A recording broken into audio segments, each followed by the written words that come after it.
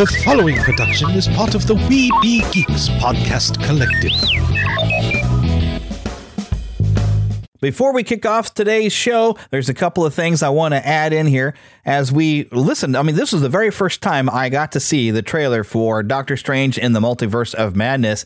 And upon repeated viewings of the trailer, I have noticed that I heard the voice of Sir Patrick Stewart, which to me means only one thing: Professor Charles Xavier. Now, how many characters from the X-Men franchise are we expected to see? We don't know.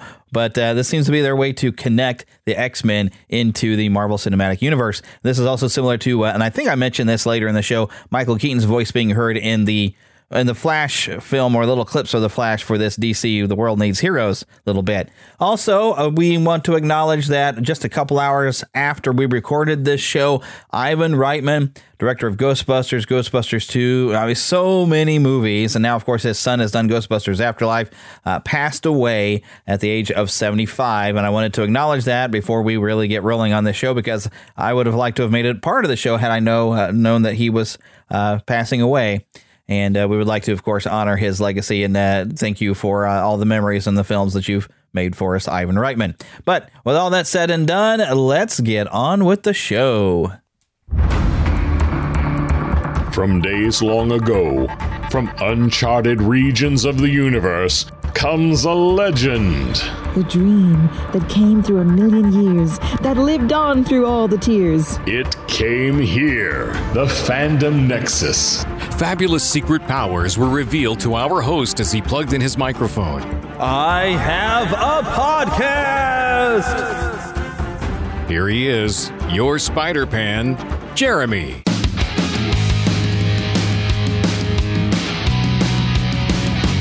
Yes, indeed, it is me. It is your favorite Spider-Pan, because I'm probably the only Spider-Pan you know, right? I'd imagine. Yeah, I would imagine so. I am your favorite Spider-Pan. And we've got a great show lined up. I mean, my goodness, in a way, I'm a little bit of I feel like I'm a week behind on this. But we had a very significant birthday last week. The maestro himself, John Williams, turned 90. We are going to talk about some of our favorite memories of what he did. Now, because of copyright reasons, I don't think I'll be playing any clips, unfortunately. But, oh my goodness, we're going to share some memories, a little bit of biography that I found on his website. I mean, he has meant so much to so many people. He's the greatest. He's the greatest. My number one favorite guy. Yes. So many of us, we love him. Whether you know it or not, John Williams has affected your life. We also, of course, are going to talk about, we have wrapped up the Book of Boba Fett, which I'm going to save that discussion for the end of the show. Yep. So if you have not watched it all, I'll warn you, and you can pause, and you'll come back. And, of course, we do some of our usual stuff of what you've been watching, what you've been playing, and what is going on in the Neverland Trailer Park. My goodness, I've actually got some serious trailers here to talk about this week, so you're not going to want to miss it. You're going to want to tell your friends. Hey, have you told your friends the show exists yet? You know what? You need to tell your friends. Tell your friends. We're having a lot of fun here in the Fandom Nexus, so make sure you let them know. We're here at NeverlandPodcast.com. Have them come and subscribe, YouTube, iTunes. We're everywhere, man. Have people come and check us out, And at some point, I need to actually put more game footage up on the Neverland official gaming channel. I've been thinking about that because I've been playing a lot of stuff, and I'm like, man, I haven't put up any new videos. But I've been busy working, but I've got a good story to tell you. Good story, how my life has now come full circle. But I feel like I should start the story after the music has ended. Because right now, when we're rocking out to this music, and I know you're headbanging. That's I know right. You're headbanging. There we go, last note. And let that note, that note doesn't really fade out. It just kind of goes away, doesn't it? Yes, it does. Well, it's better to burn out than to fade away. Yeah. That's right. I blew that one, didn't I? That's okay. It's better to burn out than to fade away. Hoo-yah!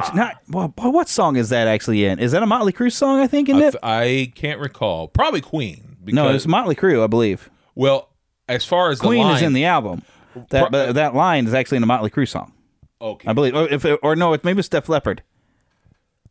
See, now I'm going to have to look it up. But yeah, that's a song lyric from an old 80s metal song. I see. Well, yeah. I'm thinking of the movie Highlander. Right. Well, that's where he lifts that line from. It's from a different band, which they should have lifted a line from Queen, probably. Most likely. But I think it's a Def Leppard song. I thought you meant, when did he say that? What song was playing? And I thought, well, actually, he says it in the church of all places. Yeah. In a chapel. I have something to say. A bunch of nuns were all around. He was being rude and he was mean to a priest. Oh, terrible. We're talking about the great Clancy Brown. Indeed. Who says it as the Kurgan. I'm going to... Now Jeremy has to look it up. Yeah. Whoops. If you've never seen the original movie Highlander, great film. 1986, just a great film. And since then, there's been spin-off after spin. I mean, they were not all good, I'll be honest with you, in my opinion. But I like the TV show, The Highlander, and they had a horrible cartoon. At least I thought it was a horrible cartoon. But they had some good comic books and other things that were good. Well, that's creepy. The line, "It's better to burn out than to fade away," was included in Nirvana frontman Kurt Cobain's suicide note in 1994. Oh. Wow. Well, not that I'm saying who's quoting it. But apparently, Neil Young actually put it... conveniently, Neil Young making the news here. But there it is, Def Leppard. Yes, better to burn out than to fade away. They actually had it in there, but I think they might have quoted it out of Neil Young. One of his songs. When did Neil Young say that? Well, because that's where it was from a song called "Hey Hey My Into the Black" by Neil Young. Who's ever heard that song? I don't know. I don't know if I've heard. I probably have. I've heard of it. But Def Leppard, I've heard them song because they actually started with "I got something to say. It's better to burn out than to fade away." And then the song starts. I can't think what song it is. I've heard that song of Neil Young. Neil Young. I don't. Yeah, but I don't. I've heard of it. I mean, I don't know that I've actually heard it. But I did not realize Kurt Cobain wrote that in a suicide note. That's creepy. Well, okay, moving on. Very much so. I did not mean. But all right, so here's how my life has gone full circle. Okay, so those of you who are regular listeners to the show, you are aware that I've started working for a television station, and I make local ads for a television station. And one thing we've got going on, well, other than I'm putting together stuff for a circus, but I needed to come and film. One of my coworkers is currently quarantined, and so he wasn't able to film. And I had to have these people come in, and we were using the green screen in the weather center, basically, in the news studio. But what this is, it is a kind of a local theater company up in St. Joe, Missouri. They're performing The Little Mermaid. Oh, cool. So I had the director and a producer or whatever come along with their actress who's playing Ariel. Fun. To come and do basically a green screen film shoot that my coworker was going to go and get on After Effects and add, water and whatever and finish out. It's like a 15 or 30-second spot, I guess. But I was even telling them, this is like my life's come full circle, because those of you who've been with us a long time, or been at least with me a long time, I started out the show, and it wasn't meant to be a Disney show, became a Disney show.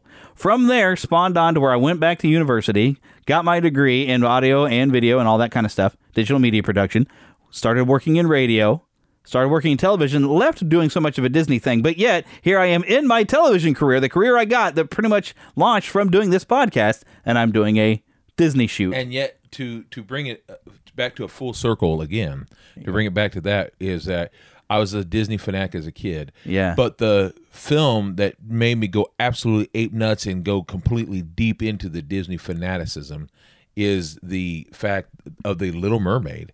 The Little Mermaid, I went and saw, it was the first movie I ever saw on opening day. My grandparents took me, and I got so deep in it. I got the soundtrack, I studied it, I memorized it.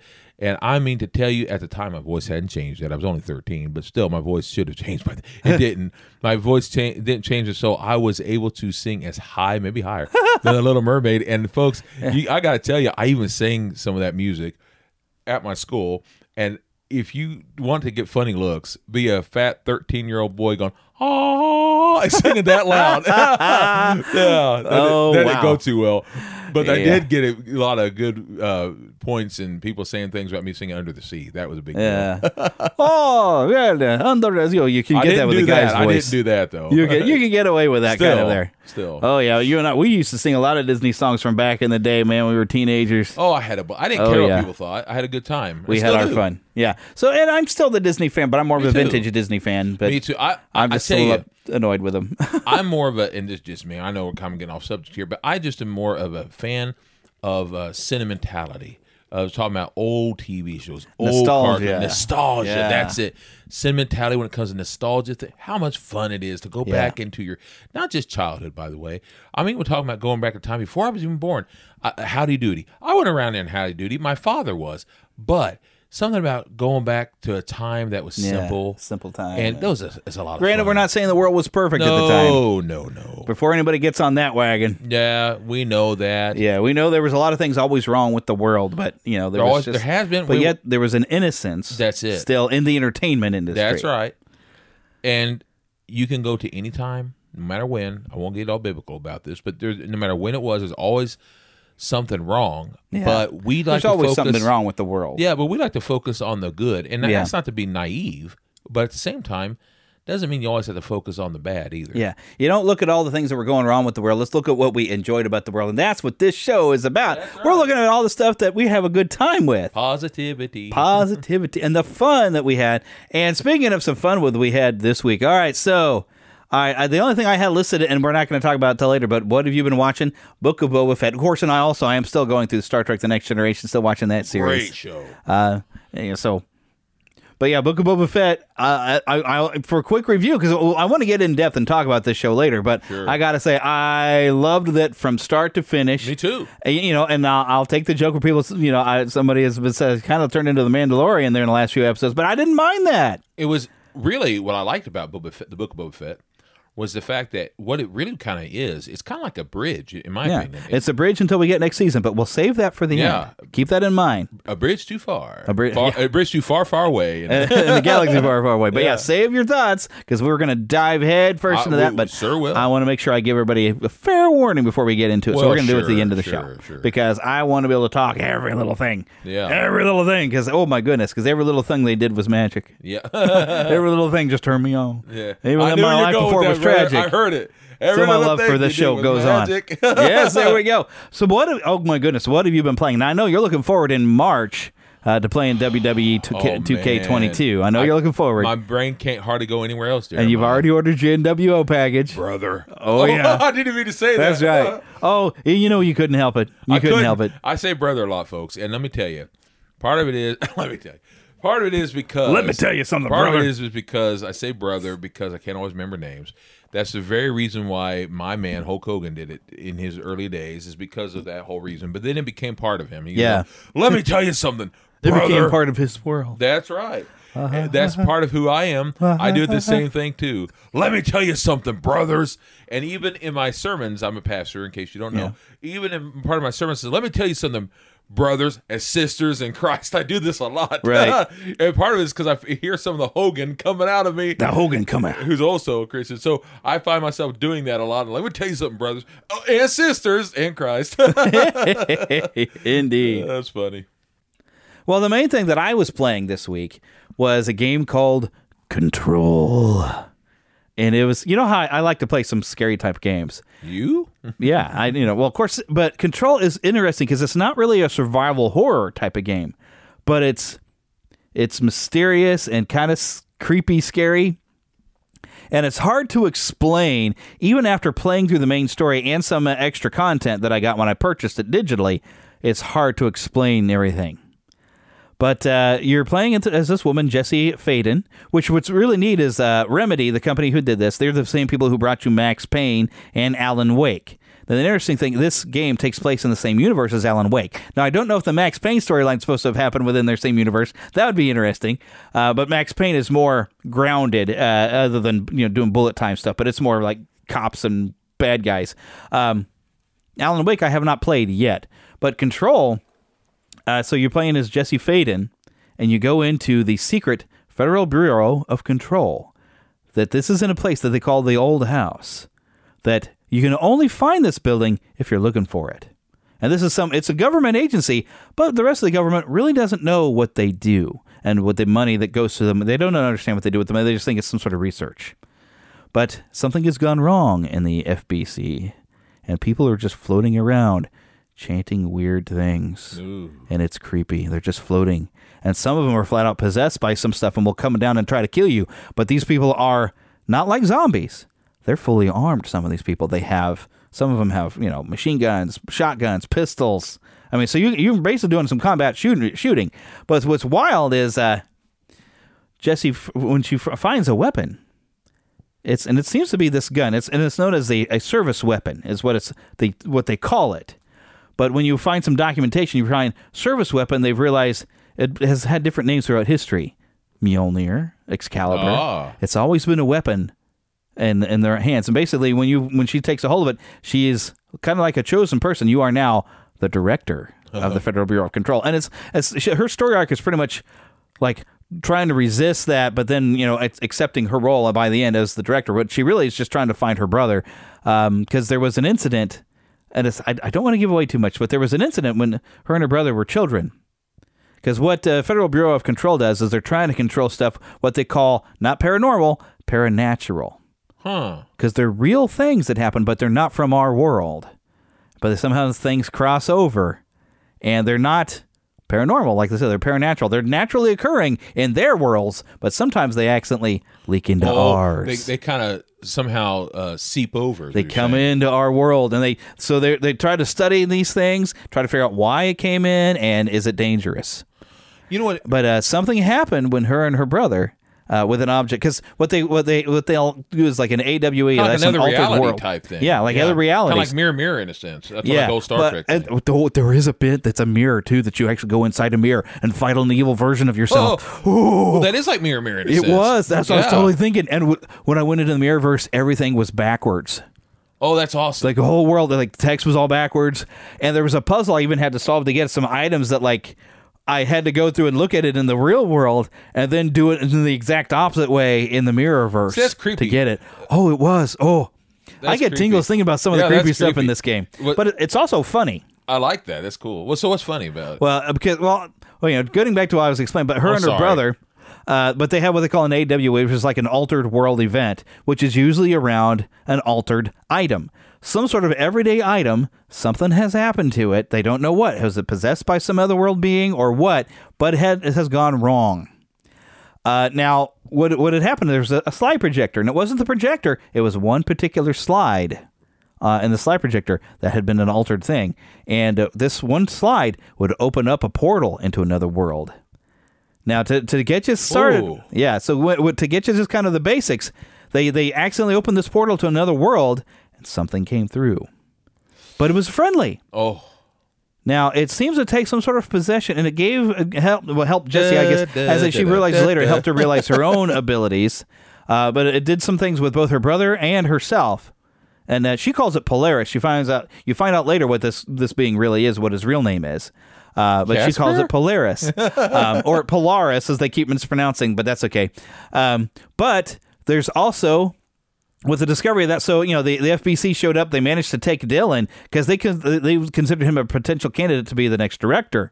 So they actually took him into custody, and they just watched Jessie. Now, Jessie all this time was trying to figure out who these people were, what have they done with my brother, and now, so it's been like 16 years later, she's in her 20s, and she finally found the FBC with her friend Polaris, who speaks to her, but she didn't hear. But it's creepy stuff, because the FBC doesn't know what's going on, but they notice Dylan is constantly arguing out loud with nobody. And so clearly he's arguing with his version of Polaris, or something worse, because what basically is going through is something that they call the hiss. And it's what causes everybody, and even because Dylan, when she meets, I don't want to give away too much of the story, but she finds Dylan basically has become a major part of the hiss. And he says, it feels really good to repeat the words. And it's this weird chant of like, you are the worm of the world. And it's all this stuff. But you hear, it's the same thing you hear when the room's full of them just floating around and they're all chanting this creepy stuff. And then some people will appear to kill you. But it's a really, hard to explain all this stuff with all these different objects. But what was cool, and I'm gonna have to pick up a copy of Alan Wake now, but there was an entire side story that was connected, that picked up, I guess, wherever the Alan Wake game left off, where he had disappeared at the end of his game, I guess. But it picks up from that of whatever happened to Alan Wake. And the only things I know about Alan Wake is he's kind of like a Stephen King. He's a writer. He writes scary stuff, and he goes into a town. In his game, he goes into a town where the latest book that he's been writing is coming true. Oh, that's neat. And it's scary. And his wife has gone missing. Now, have they made? I'm asking this because I know they've made some Max Payne movies. But yeah, they made one movie of Max Payne. So have they? And I saw that. Have they made any of the Alan Wake? Is that his name, Alan Wake? Alan Wake. There's only one game, but the second one is coming. So are they making movies of that? Do you know? Or I don't know if they will, because the Max Payne film didn't do very good. I liked it though. It was interesting. Yeah, it was very interesting. The games are a lot better. Yeah. but typical, Unfortunately, well, it's hard sometimes to capture all the. Games can go on forever and ever. Like a miniseries. And the story, you can spend 40 hours on that story if you need to. But now, and this is my opinion, but now that you got these channels, if you want to call them that, like HBO, Max, or whatever streaming services. Streaming service. Thank you. I knew that was better said. Now you got these streaming services, these, whether it be the Disney one, whatever it's one, you know which ones they are, you all do. But you can do so much more, like a mini series. It's just like the Book of Lonesome Dove, which is my favorite movie, and technically I know it's a mini series, but that book cannot be. They were originally wanting. There was a movie company, I don't remember which one, wanted to make it into a 2-hour movie.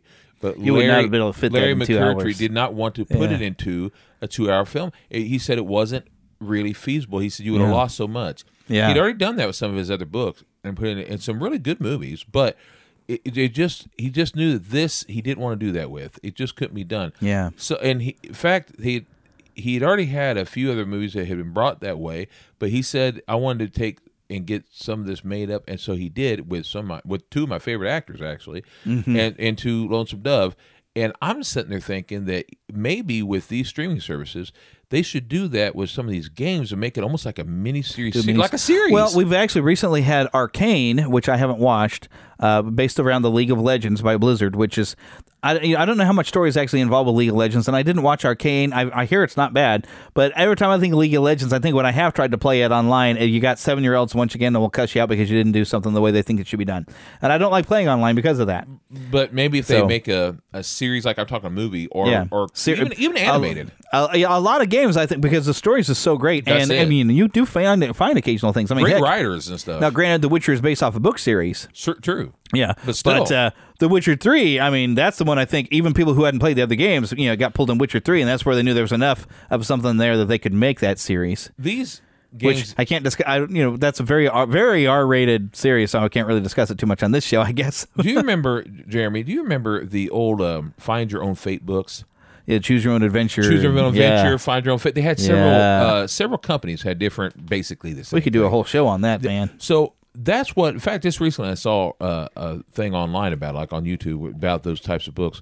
It seems to me that these new games that we have, like you were mentioning, this game, seems to me like the new games are like those old books, but because now you can do so much more. You can do so much more, and you get to live through the adventure in the game. Exactly Games have gotten so much, and that's why I have no shame that I don't mind if I'm struggling, if on a difficulty level, I don't mind putting it on because a lot of times they'll put it as like, if you just want to experience the story, we recommend this difficulty level right here. And I don't mind doing it because I play games a lot of times to experience the stories now. That's right. I take me on an adventure. So there's with Control, there wasn't so much a difficulty settings, but they had things you could tweak to where you could set it to where I could have it auto aim a little bit for me. I could get some aiming assistance, and I can make a few gradual changes just to I still wanted to have some challenge, but I wanted to make sure I could experience the story without getting too frustrated because the combat in that game. The screen, I mean, there was times I could not see what was happening. Too bogged down. Well, some of them are explosion so dark. Things, and it's all red. I mean, there are enemies that their entire thing is to float as close to you as possible and then detonate. And even when you kill them, they still detonate. And they'll get behind you, you didn't see it, and if it detonates, it'll turn your screen red. When you get to taking enough damage, the edges of your screen are kind of going red, kind of like a Call of Duty, where it starts turning kind of red and blood. You kind of have that going on, and I got points where I couldn't see a thing, and you just get it got difficult. Even after a while, you get kind of bored. Like, oh, heck with it. You say, I'm done with this. It's like, dadgummit, I want to experience the adventure here. I mean, you don't want it easy, but you don't want it so difficult that it's not fun. Right, yeah. I like a good balance, and I'm at that age that I'm here for the story. I want to be taken on an adventure where I get to play the main character. And what was cool about Control is, we've got this world of, we're starting to get more and more open world type games. Control is actually an open world game all inside of this one building, because the old house, they don't know how it got this way. They don't know how long it's been there.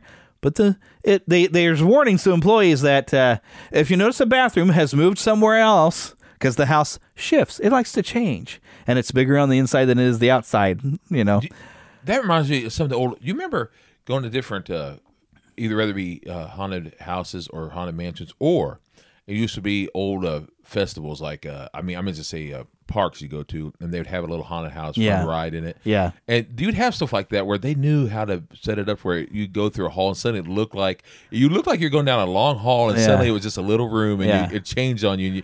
But especially when you're young, like 5 or 6 or 7, Yeah. you'd be like, "What? What's going What on?" just happened? It's very scary when you're a kid, Mm-hmm. especially because you're a kid. You're kind of new to the world still, and you don't expect. And your imagination is most of the fun work. Yeah. It just is. Yeah. And that's what gets you. And that's what makes it fun, is to Yeah. let the imagination do the work. Yeah, and that's one of the things with Don't video figure games. it We out. don't Have really get fun. that imagination so much as they're just showing us the whole thing, but that's okay. But half the fun, too, is don't try to figure it out. Go for the ride. Yeah, Have go an for the adventure. ride and Have try an having the adventure. Oh, yeah. But I love the little bits of levity, and this Yes. is what I mentioned before. The game's actually got some funny moments because I love that you can explore and find different items. There's research notes, there's correspondence, there's multimedia and all that stuff. But some of the fun was like they mentioned that they have created radio shows and television shows to kind of they want to lead the public on a different path, right? Because they know the public notices things, but they always aliens, yeah. So that's what, they have like the American overnight radio show. Aliens. But what they'll do is they'll get letters that people write in, and they want to check. It's like, okay, these people that called into our show that we're trying to lead them astray by throwing, it's all aliens and all that stuff. Whatever it is. Basically, help them avoid the truth of the conspiracy by throwing them a weird conspiracy. Yeah. And they'll go for that. But people would write letters or whatever. And one thing... A curveball. Yeah, throw the curveball. But they have like this one letter you can find where somebody's written in like, y'all need to come get this thing. I bought my wife. And it's really, you can tell the tone. It's this real bad redneck. I bought my wife one of them singing fish, but that thing is singing directly and it's cussing at us. I serve the devil's in it. I think the devil's done to possess my wife too. You need to get this fish out of my house. But you see that they receive this sort of thing, and then they investigate: is an altered world event going on here? Is there an altered item there that needs to be removed and confiscated? And do we need to do the people that are affected to make sure that they never find out the truth of this other world is out there? Yeah. But there's funny stuff, and even some of the other things that's funny. There's one room, and they and I guess this band exists in the Alan Wake world. It's like the something of Asgard. Old Gods of Asgard, I think it's what it's called. And the names of the players is actually Thor and Odin is actually the names of the people. But they have a song that you can go into a room, and there's a questionnaire. They have people come listen to the song to see what effects the song may be having on people, because the song apparently is not normal. But there's even one bit where there's a bit of a mixture of some live action footage that you watch film strips, and one of them is Doctor. I wanted to call him Dr. Strange, but that's not right. What was the guy's name? Golly. And the guy who's playing this scientist, Dr. Darling, he's actually the voice of Alan Wake. And the cool thing is the former director, who's Zachariah Trench, who is dead, but he can communicate through with now that you have the service weapon. And when you listen to him, I realize that's the voice of Max Payne, and he's even doing the low gruff thing. But what's funny is at one point, can you go? Well, at one point you find a film strip of Dr. Darling, and he's made his own music video and his little song. And what's interesting about this song, he's basically like, "You are dynamite," and he's dancing, got sunglasses. It's really actually kind of well done music video. But the weird thing is, he's never met Jessie Faden, but he knows her name. He knows that she's coming, because Dr. Darling is the only one that knows that something called the Hiss is coming. And you find out how he knows this later. But I don't want to spoil this. But I definitely got to recommend, if you like a good mysterious sci-fi, little scary kind of game that'll take you. I mean, I spent I don't know how many hours playing on this. You keep saying the Hiss, and I keep thinking. You remember that tank from Cobra? Yeah, the Hiss. The Hiss. The Hiss. Hiss. Indeed. Yeah. I also have to tell you something I just started playing with. Oh, and I got to tell you this story. I vowed to tell the story because I got somebody stuck it to me, and I'm going to rat them out. Because I have an audience and I have a voice. Now, I don't know how far this company reaches. They're based out of Joplin, Missouri, I've learned. But they're called Vintage Stock. And now they've stuck it to you once before, too. You had a bunch of items stolen from you, and you tried to alert them that the seller had brought that into their stuff, and asked them, hey, can you guys wait? Can you get a police thing? And I don't think that's ever worked out properly. You haven't gotten things to where you could get your stuff back ever. Well, I went in there. They wouldn't. Yeah. Well, I went in there. Last Saturday, I had some old games. I thought, well, let me sell some old games and see if I get some credit, and we'll just see. They never really give you much anyway, but I thought I'd go in there and check out things. Well, they go and look me up with my ID, and I don't know what happened, but I'm actually banned from selling things in vintage stock. I don't know why. They gave me the phone number of a place in Joplin. I tried to call them that day, and of course, you can't reach anybody on the weekend. I have since called, and I've left a message with their customer services like, hey, can somebody give me a call back? Because I don't know why I'm banned, and I'm afraid there might be some identity theft going on. Sure. Maybe somebody did do something with my ID. But I have not heard back from them. But what I have heard, and this is now I actually had an affiliate link for GameStop, and I just haven't used it. I might have to put it back on the website, some affiliate links for GameStop, because GameStop loves their customers, unlike vintage stock, who will ban customers from selling stuff and then not be able to explain it. And like, what? Excuse me? Plus, they kind of screw you over with some stuff. But maybe that's why. Maybe I pointed out, it's like, wow, you guys really don't give very much back. Maybe because I pointed out the problems with that company. And really, I can go there and buy comics, but I could buy comics from some local dealers, which I'd rather support them anyway. But anyway, so I go over to GameStop with these games, and all right, now I've had my plans when I get $50 every 2 weeks when I get paid to blow on whatever I want. Well, this is lovely. I got onto their a pro account, which I had kind of a customer account thing where I had a card, but where it doesn't really do much unless you go for the pro account. Now, the pro account, for just $15 a year, at the first of every month, I get a $5 credit that's only good for that month that I can go buy whatever I want, right, in their store.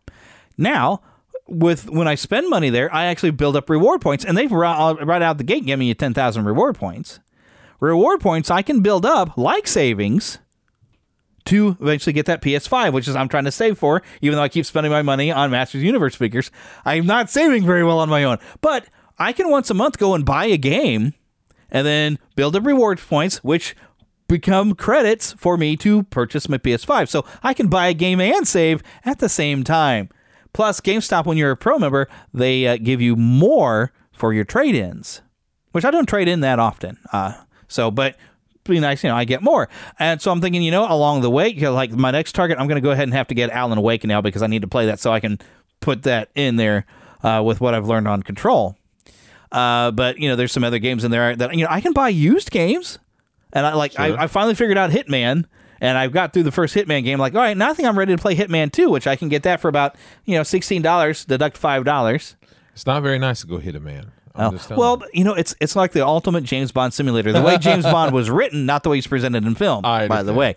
Oh my gosh, you got to play. They're fun. Once you figure out what you're trying to actually do. I've played it. Yeah, it's a lot of fun. Yeah. And I'm talking, of course, the rebooted Hitman, I haven't played the original game. Oh, no, I have. But the rebooted ones are clever because you get to find ways to cause an accident to kill, and it turns out your targets are very bad people anyway.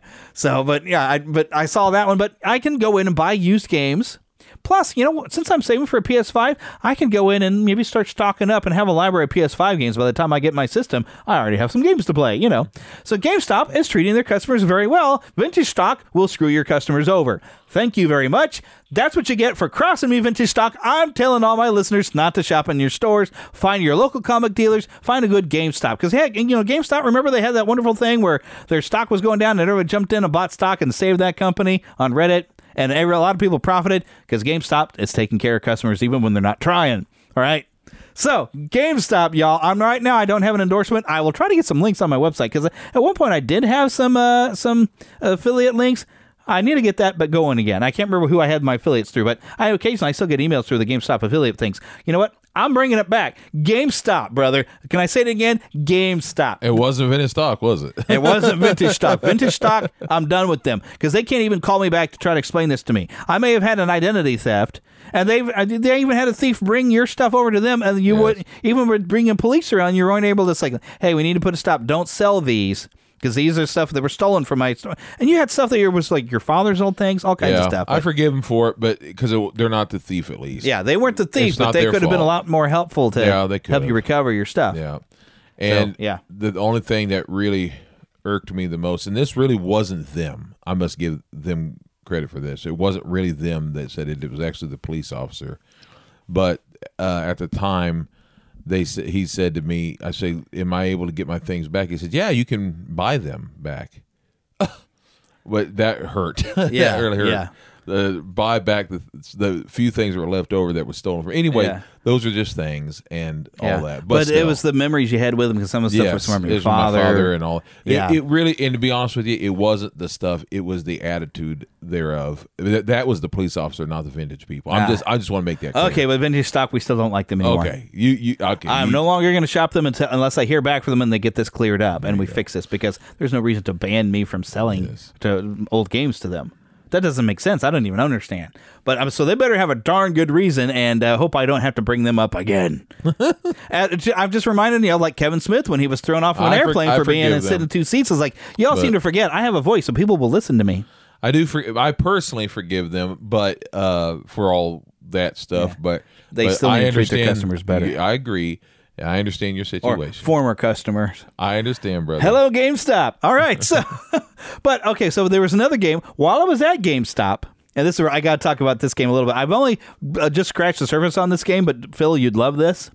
It's I think it only came out maybe last year, maybe a year before. It's called The Outer Worlds, and I call it Space Cowboys. Oh, cool. I mean, like, because it's sci-fi, it's outer space, but like the first planet you're on, you're totally like an old west town, man. That's great, because some people call me so cool. Some people call me Space Cowboy. Some call me the Gangster of Love. Yeah. Some people call me Maurice. There we go. But I sing from the pompatus of love. Oh, indeed.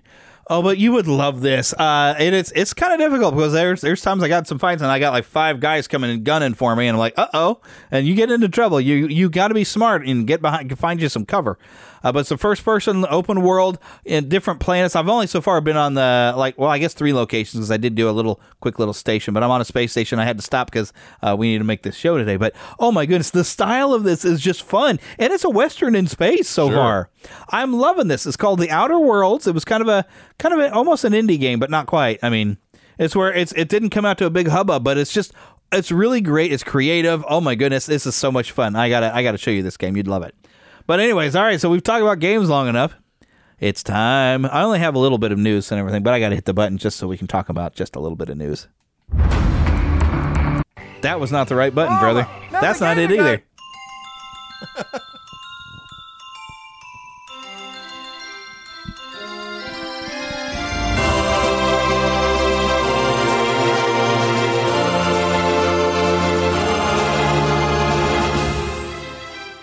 Spanning the Disney and geek universe to bring you the best in comics, toys, movies, and entertainment. This is news from around Neverland. All right, so the only thing, and I feel obligated to mention the Oscars, just because there's some stuff, and I've kind of gotten a point where I like the Oscars in Hollywood. Let's face it, they're out of touch with us regular folks. Yeah. They've been for quite some time. Yes, so I don't really pay attention to the Oscars. Yeah. Love them. Even Ricky Gervais couldn't save them. No. I loved his speech. Oh, he's so great. But I got to mention, a Best Picture nominee, couple of them, Dune. Oh, that Dune was a good got a movie. Best Picture nominee. They did a good job. And Steven Spielberg, brother, he's back. Yeah. And I haven't gotten to see this yet. His West Side Story, it got nominated for Best Picture. I want to see that because I love the original. So I haven't seen the original. Well, I got it. You know me. Yeah. But I'm looking forward to seeing the new one. Yeah, indeed. I would like to see what he's done with it. The music in that first, I got soundtrack even. I mean, I've told you this. You know me. First of all, seeing how I love Romeo and Juliet, and it's a retelling of Romeo and Juliet. I mean, what can I tell you? Yeah. That first one, if it's even half as good, which I know it is, if it's even half as good as that first one, then it's going to be great. Because not only is it, I'm sorry if I'm ruining this for anyone. I'm surely not, folks. We haven't seen this from now. I ain't seen it. But hey, I ain't seen it. I'll stop it. I'm simply saying this. This is not ruining anything. The story of Romeo and Juliet. We know that story. It's just not just a story of love. It's also a story of prejudice. It's a story of families hating one another. It's a story of all those types of things. And that's the important thing to remember. It basically says that these people hate one another, and they used that back then in the late 50s, early 60s to tell you that people shouldn't hate each other because they're different. Right. And it's a retelling of that, which is beautiful. Yeah. It's a great story. And when you look at the story of Romeo and Juliet, it's love overcoming hate, but then it's hate destroying love. Yes. And that's the warning. Yes. It shows, hey, how love can overcome the hate. So my love coming from my only hate is even a line Romeo utters in there. But then we see what the hate does and destroys. Exactly right. So, I don't know if West Side Story comes out to a bad end or not. I don't know. I need to see it. I say nothing. Yeah, say nothing because I want to see it. But here's some other stuff that's kind of fun. Actor in a leading role. We got some Disney people here. Other than Will Smith. Will Smith has probably done a Disney movie, but through a side company. I don't know. But we got Javier Bardem, which I love him. He's great at playing scary people. He's actually for something being the Ricardos, which I meant to watch. I haven't watched it. He plays Ricky Ricardo. But you got Andrew Garfield's actually in Tick, Tick, Boom. And, of course, Will Smith. And then Denzel Washington, The Tragedy of Macbeth, which just came out. Okay, let's see that. But you've got an even actor in a supporting role, J.K. Simmons, and being the Ricardo. So, I mean, you've got some Marvel actors who are getting some nods, which I got to bring that up, too. And seeing how you're talking about West Side Story, the original West Side Story, the main guy in that is a Disney guy, because you remember the guy from, I think we've talked about it before, Johnny Tremaine. I still need to see that, dude. Oh, we need to watch that. I need to watch it. I know every year around 4th of July, I'm like, man, this is the time I'm supposed to be watching Johnny Tremaine. Disney Plus doesn't have it. What in the world? So, man, we got to watch it. I keep hearing. One of the main guys in that, Johnny Tremaine, he was the main character in West Side Story. Nice. The original, I'm talking. So, yeah. Something else I got to bring up, just because, I'm sure we've carried some of our Disney fans with us. Animated feature film. This is kind of cool. Encanto, which I didn't think it was that good. Yeah, it was all right. Luca. I'm backing Luca. Pixar. I love Pixar. But the nice thing, kind of fun thing is Disney has 2 movies in here, because I guess Raya and the Last Dragon would still count as being, but that's been over a year ago. But I guess this is still within this term. But Disney technically has 2 movies, and Pixar has 1 in there. And then there's also The Mitchells versus the Machines, which I didn't see, and then something called Flea, which is a foreign film, animated. But I'm totally going, come on, Luca. Yeah, I like the Ryan one. That was Ryan the Last Dragon was pretty good. I really enjoyed the animation. Yeah. It was tremendous. And the style of it. It was pretty good. It felt like it was the plot of a video game too. It felt like Legends of Zelda come to life in a weird way. But it wasn't one of Disney's best. No, but I like the messages and things in that. Yeah, it was pretty good. Yeah. But I didn't care for what's her name? That she was a lot better in Shang-Chi. Awkwafina. I didn't care for her. She has a great voice, though. I will say, in the sense that she has such style. Yeah. And she definitely... It was a style that just didn't fit with the tone of the film. But she definitely... I'll say this. She's a great animated character in the sense that she seems like an anime character even when she's not. Yeah. I guess that's what we'll put it. She's a character. But, so we've got a lot of different stuff. And Cruella, I guess we'll mention for costume design. That I feel to be very appropriate somehow. I don't really want to see the movie. Me neither. But, being that it's about a fashion villain, costume design... That fits. But, yeah, so that's the only thing that I wanted to bring up for any sort of news this week. And now, we're going to have some fun now, brother, because we're going to the trailer park. Mama, another gator got in the house. Another gator? Give me that shovel. Come here. Get him, Mama. Get that gator. The Neverland Trailer Park. So this week was full of trailers that I didn't know were coming, and one that we were waiting for, that they've been advertising that it was coming. And we'll get to that one, but I got a few things that surprised me this week. The first one I'm going to play for you is called Lightyear. A year of work for a 4-minute flight. Isn't that something? We're all ready if you are, sir. Well, let's go find out if this... We got a breach in the perimeter. Thank you. Buzz Lightyear mission log. After a full year of being marooned on this planet, our first test flight is a go. Let's get everyone home. Good luck, Captain. We're all counting on you! Roger that.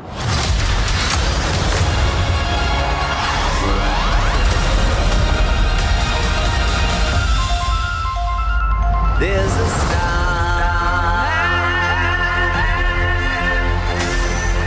waiting in the sky. Hello, Buzz. I am Socks, your personal companion robot. We're being pursued by just a massive robot.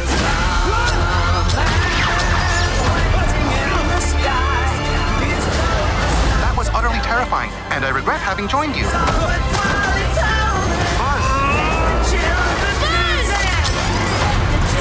Lightyear! Let all the children begin.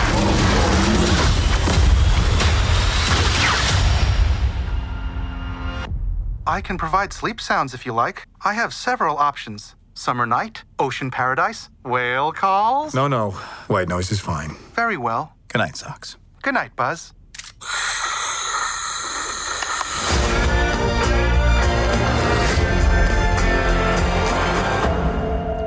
Every hero has a beginning, and you go on an intergalactic adventure with Disney and Pixar's Lightyear, June 17th, 2022.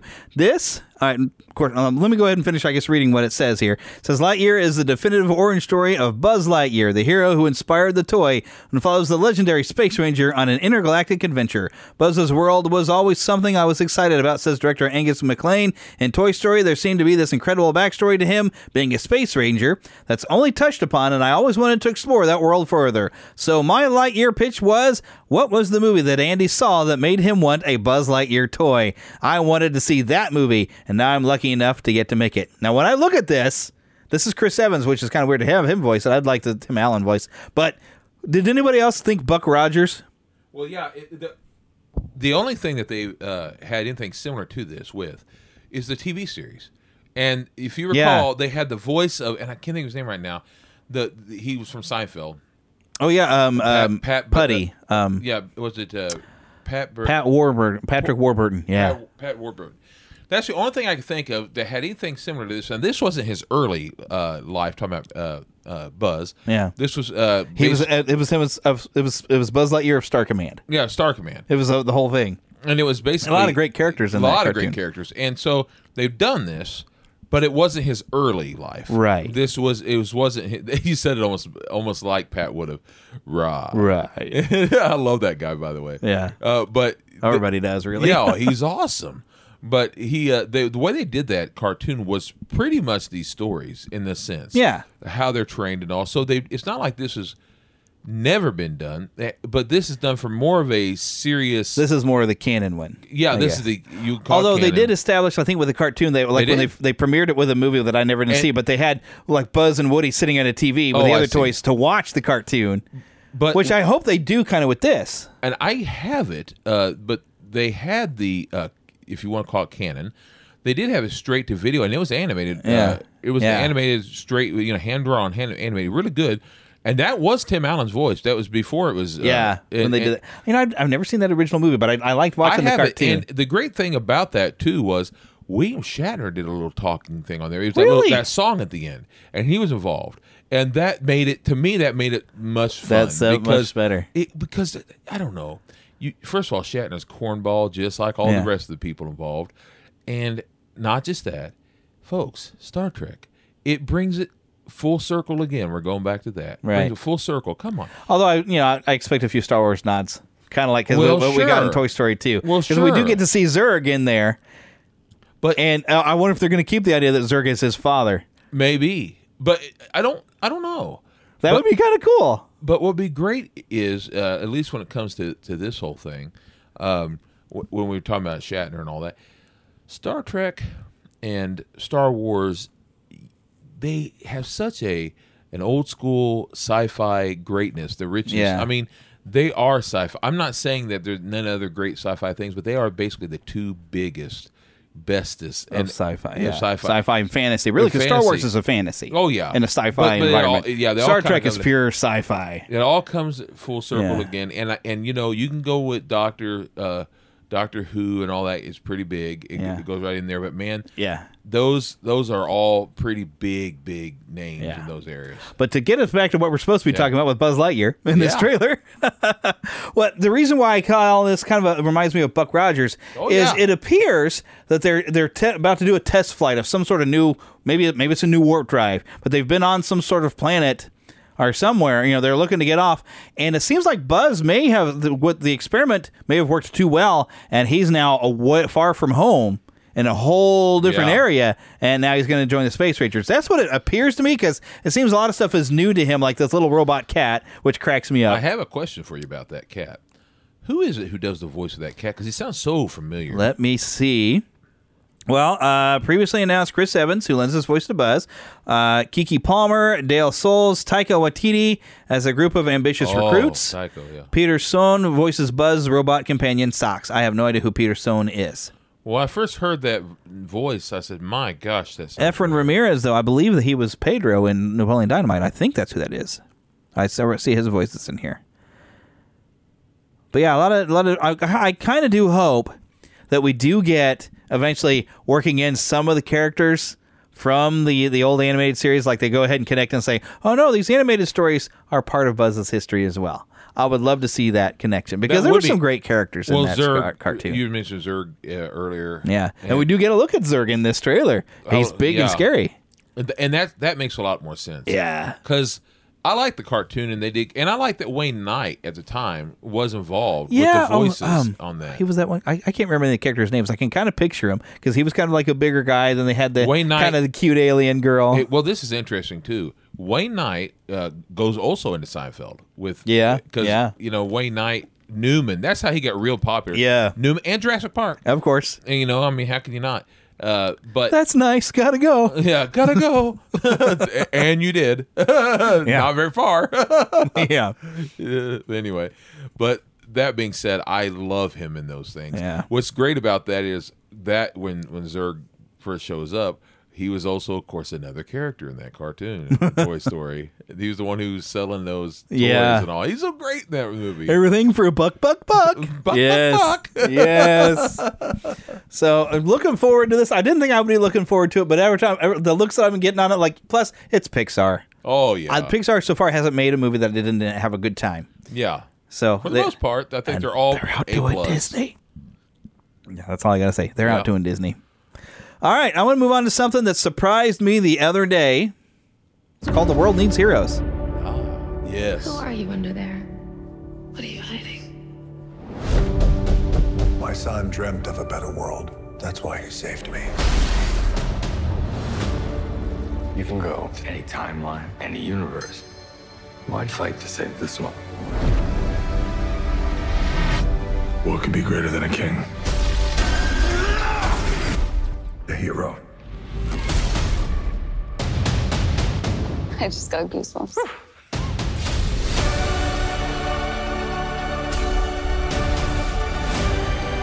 If we don't stand up, no one will.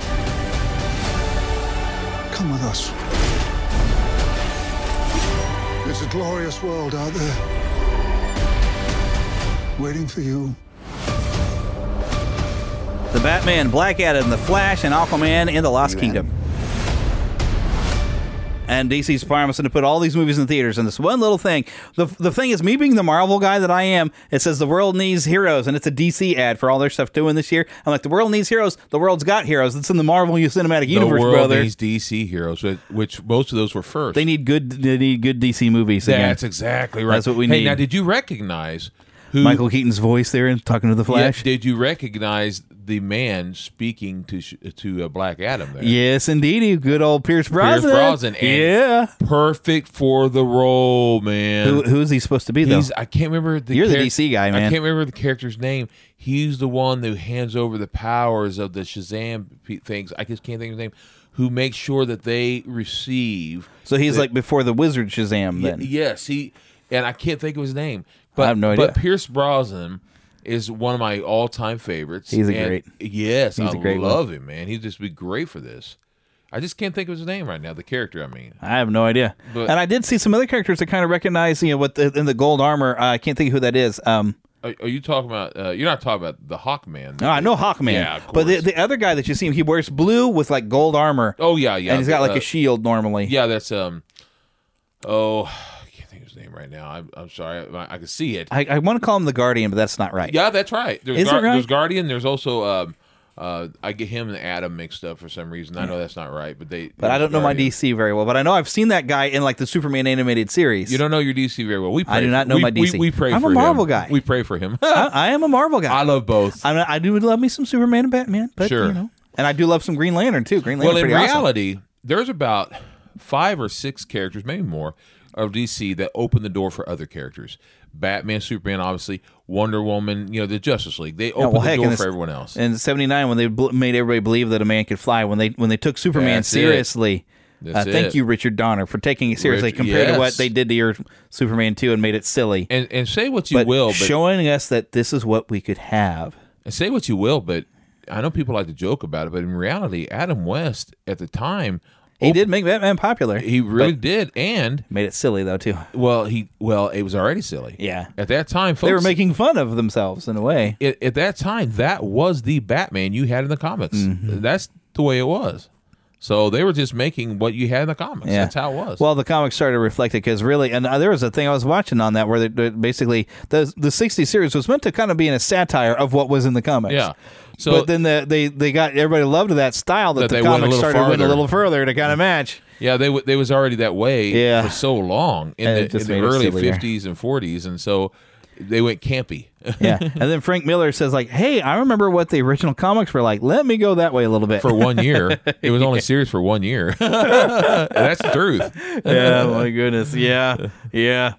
But I am looking forward to seeing some of these movies. I'm like a Black Adam. I'd kind of like to see that. I'm waiting for Shazam too, but they didn't. I guess that's 2023. Yeah, and you got. And the only reason I want to see that Flash movie is because they have Michael Keaton's Batman universe brought in. I do. I must. This is going to sound so horrible. I don't like the actor playing the Flash. I didn't like. I like him in some other stuff. Yeah, in the Fantastic Beasts series, I like him in there. I'm not saying he's not a good actor. I just mean he himself, he's a goof.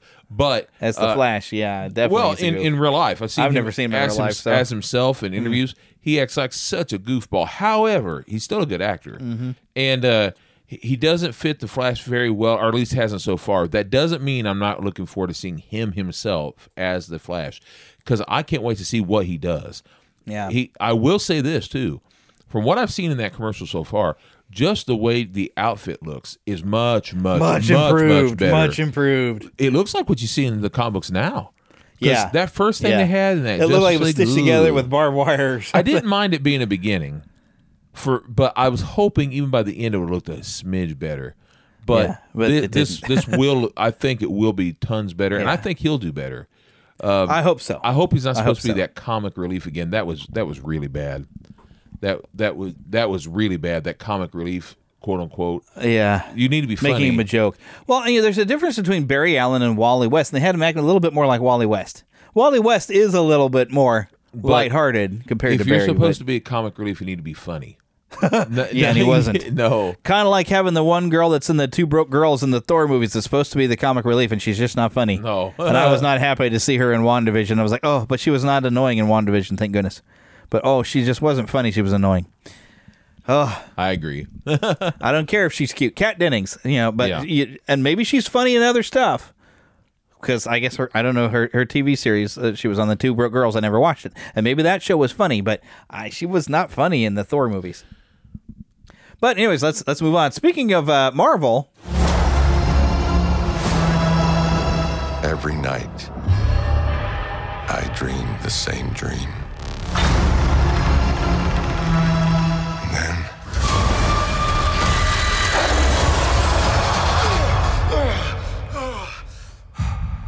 The nightmare begins.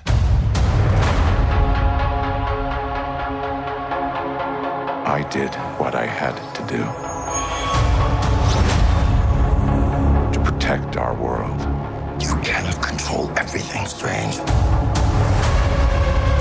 You opened the doorway between universes, and we don't know who or what will walk through it. Wanda, what do you know about the multiverse? Viz had his theories. He believed it was dangerous. He was right.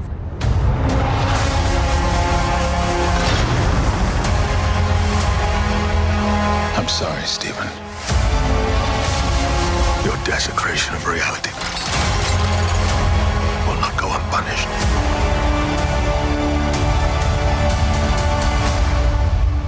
We should tell him the truth.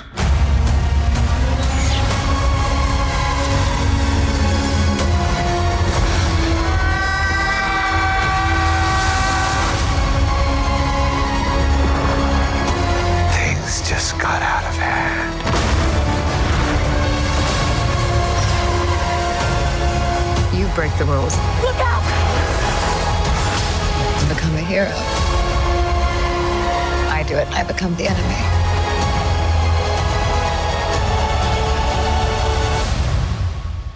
It doesn't seem fair.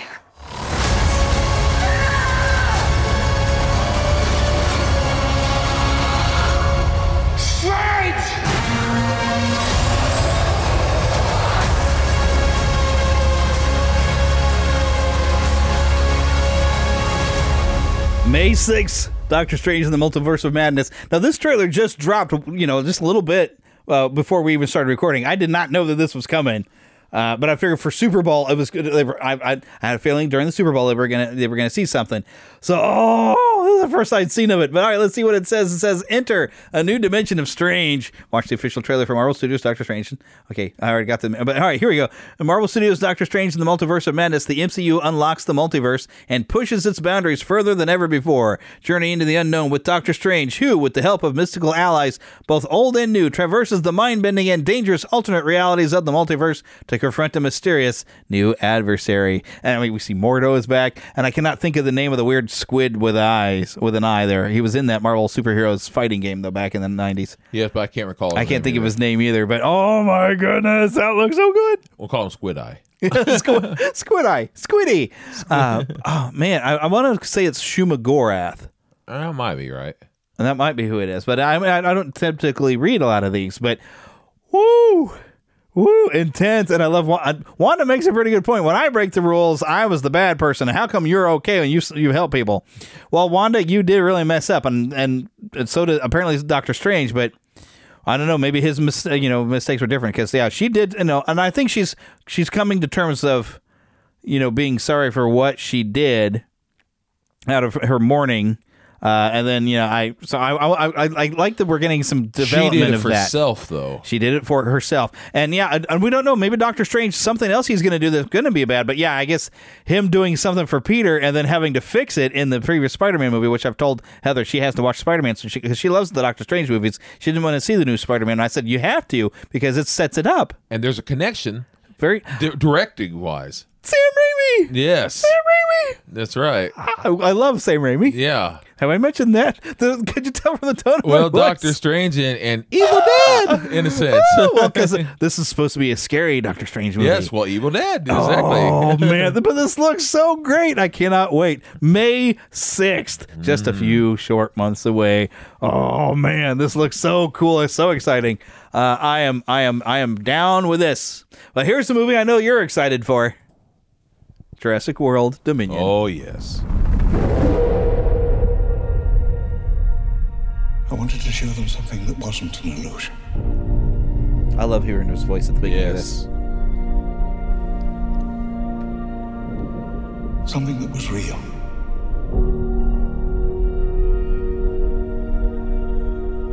Something that they could see and touch. Not be devoid of merit. Creation is an act of sheer will. Life will find a way.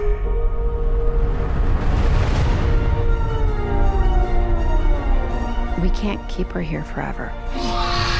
They find her, we're never gonna see her again. We gotta protect her, that's our job. Humans and dinosaurs can't coexist. We created an ecological disaster.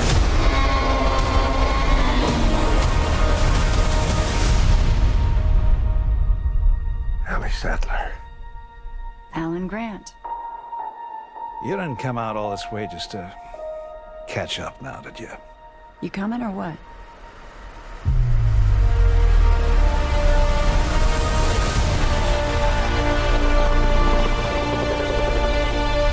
We're racing toward the extinction of our species. We not only lack dominion over nature, we're subordinate to it.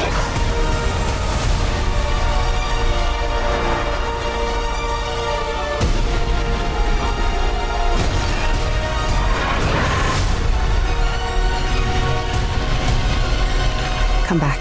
I always come back.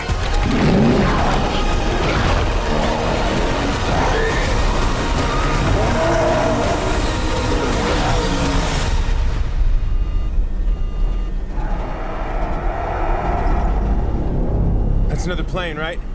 Not exactly.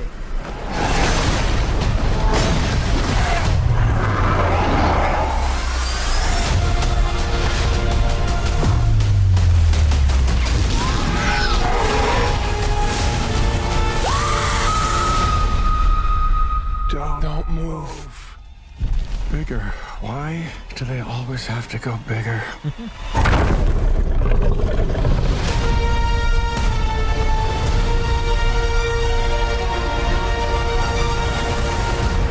June 10th, Jurassic World Dominion, which, building off of, and I'm glad they bring it up, the ecological disaster of letting them all loose that ticked me off. And the So first it's like, it was a dumb idea. The first one came out June 11th, so I thought that was very interesting. Kinda nice, yeah. And you know what I noticed at the end there?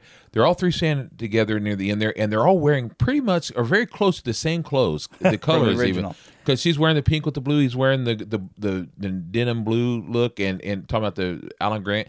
And Jeff Goldblum is wearing the black. I thought, man, they're nearly wearing the same color scheme as the original. I loved it. Well, this summer experienced the epic conclusion to the Jurassic era as two generations unite for the first time. Chris Pratt and Bryce Dallas Howard are joined by Oscar winner Laura Dern, Jeff Goldblum, and Sam Neill in Jurassic World Dominion, a bold, timely, and breathtaking new adventure that spans the globe. Timely? For Jurassic World architect and director Colin Trevorrow, Dominion takes place 4 years after Isla Nublar has been destroyed. Dinosaurs now live and hunt alongside humans all over the world. This fragile balance will reshape the future and determine once and for all whether human beings are to remain the apex predators on a planet they now share with history's most fearsome creatures. And I think, once again, why does nobody listen to Malcolm? Yes. Ian Malcolm's usually right on these things. He's like, we're going to be subservient to nature. But at this you point. know what is nice? That even though whenever they brought out the second film, it wasn't the greatest. But talking about the Lost World, the original Lost World. Yeah. What's really nice is... Well, not quite the original Lost World. There was a film called The Lost World back in the 30s. The original Lost World of the Jurassic Park, The Lost World, specifically. Right. Whenever they brought that out, it was great that to hear him say that. Now that it could be replayed. You're right. Did you ever think you'd hear me say that? He said to Ian Malcolm, and that is now those words sound ever so true. Yeah, he's right, and they never listen to him. Yeah, but it's great though to know not because Ian Malcolm has to be right, but because to know that he came full talking about John Hammond. Hammond realized how wrong he was, how wrong he had been, and he became a very good man by the time. He was a good man anyway. Yeah, he was a good man, but he didn't allow that money, laundering to be laundering. I meant to say money. The money he lost in that whole venture, and the money he invested in that. He ended up allowing money to be his main goal for life, and eventually. He had good intentions. But unfortunately, it kind of won out over him, and he didn't mean to. He wondered if he could, didn't stop to think if he should. There it is. There it is. There it is. I got one more thing. Go ahead. One more thing. Here we go. This is going to be short, though. Streaming March 11th on Disney+. May, breakfast is ready. Oh, hey! From Disney and Pixar. What's happening to me? This little quirk runs in our family. Yes! No! That's just my energy. Any strong emotion will release the panda. Disney and Pixar's Turning Red, rated PG. Original movie streaming March 11th only on Disney+. Wow. And you haven't seen anything of Turning Red, although we have discussed it, but I think it's the first time you've was watching it. I actually watched it, yeah. But it looks adorable. It does look adorable. I didn't think it looked like a... Now, correct me here, because when you said it said panda... A red panda. Red panda. What, is that an actual critter? It looked like a fox. Brother, we need to take you to the zoo. They're adorable in real life. Really we cute. have some at the Kansas City Zoo. I love them. Oh, they are so cute. They live in colder environments, and like in November, they have like a red panda day. Even that's adorable because it gets about the perfect temperature in a lot of zoos. Look like a little fat fox. They're kind of like that, but I don't know how they get because they're more similar to a raccoon. Yes. In a lot of ways, but I guess raccoons are supposed to be similar to pandas in a way, too. Yeah. So, but yeah, red pandas are one of the cutest animals on this planet. Yes, it's adorable looking. And we have, you've probably seen one at the zoo because we took all the church kids it one looks time. familiar. Yeah, you've probably seen one.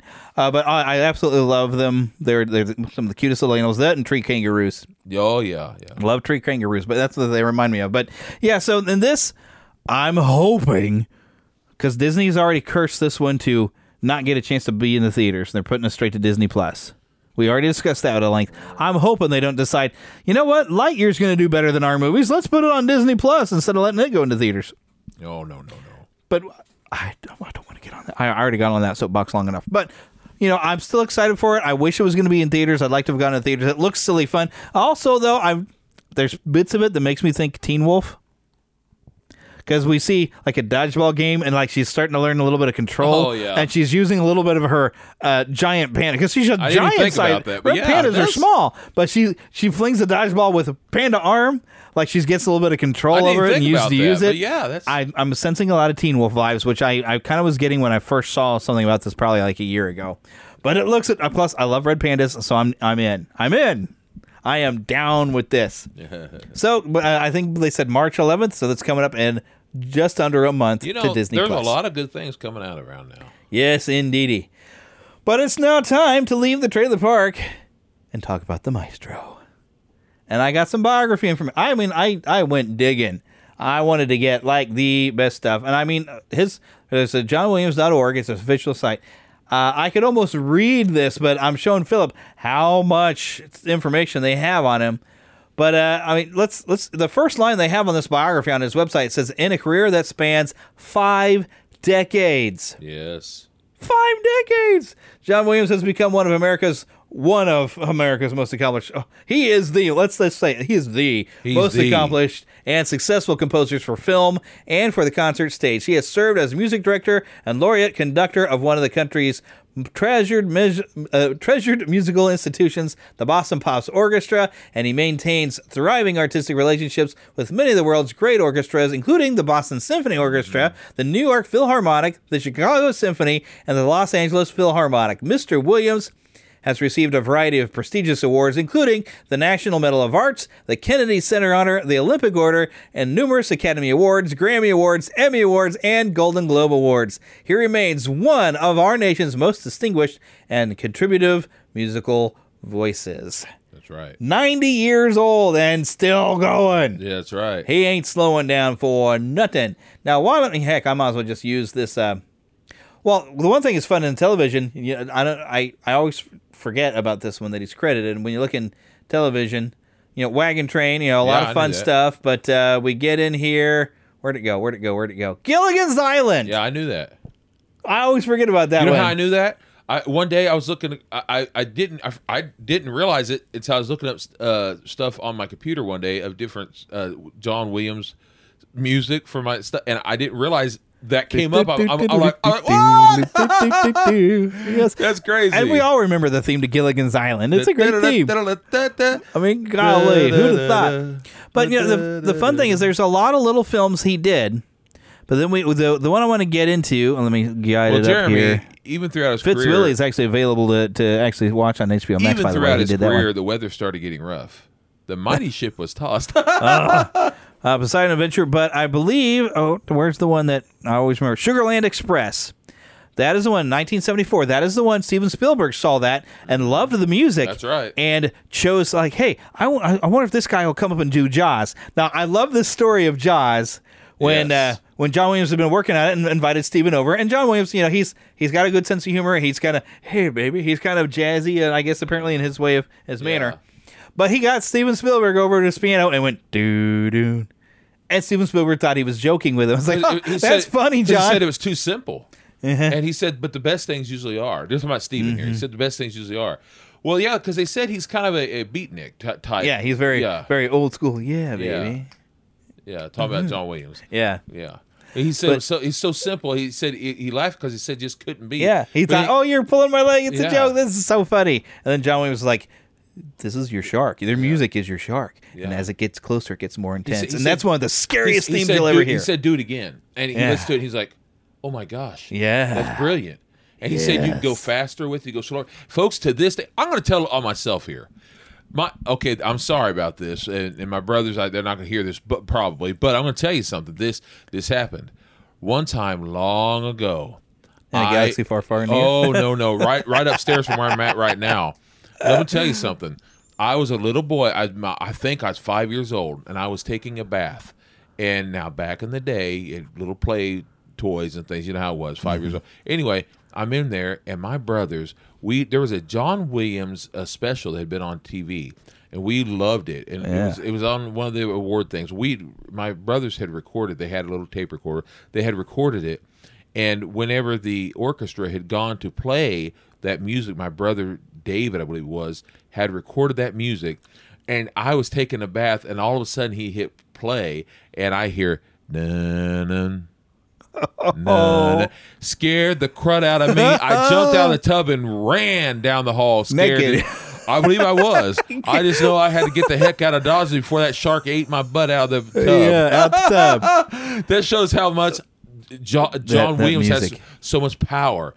Folks, do you know that John Williams is the reason that I learned how to swim? No joke. In the pool. Because you wanted to swim away from the shark. Now I know this shows how ignorant I was as a kid, but folks, I started swimming because I knew that Jaws 3 was about to come out, and when I'd be in the pool, I swear to you, I could hear dum dum, and I was afraid that Jaws was going to jump out of that pool Come out of that water and get you. I didn't care if it got everyone else, but it best not get me. Doggone it. Yeah, you wanted to be the faster swimmer, so the slower swimmer gets eaten, but not you. I'm telling you, that music is so powerful. Yeah. You could swear there's a shark near you. Yeah, it's so scary. That's how it spoke. You know, if it had me for that music, that movie wouldn't be near as good as it is. Mm-hmm. It's what made that be such a blockbuster. I mean, it's a good story. But it's a better story than the book of Jaws 2, I must say. But they couldn't make the shark do anything. Right. But you didn't need it with that music. Your shark. That music was a shark. Yes, it was. Thank you, John. Woo! And now, so he did such a great job with that. Now, suddenly George Lucas has made this little independent movie, Star Wars, and he's like, man, I don't know how I'm going to score. And he'd put like a temporary score of classical music and everything. And his buddy Steven Spielberg is like, hey, let me put you in touch with John, who did my music for Jaws. Oh, yeah. And a legend is born in Star Wars. Are you kidding me? Woo! Can you even imagine anybody? We can't. I couldn't. Now, granted, we've been born with this, and literally seeing how you were born right before the movie came out, and I was the day after, the exact day after. Well, still brand new baby, and I was just a baby when it came out. Mm-hmm. Our whole life, and everybody that since then, we can't imagine anything else. No kidding. And so many others after.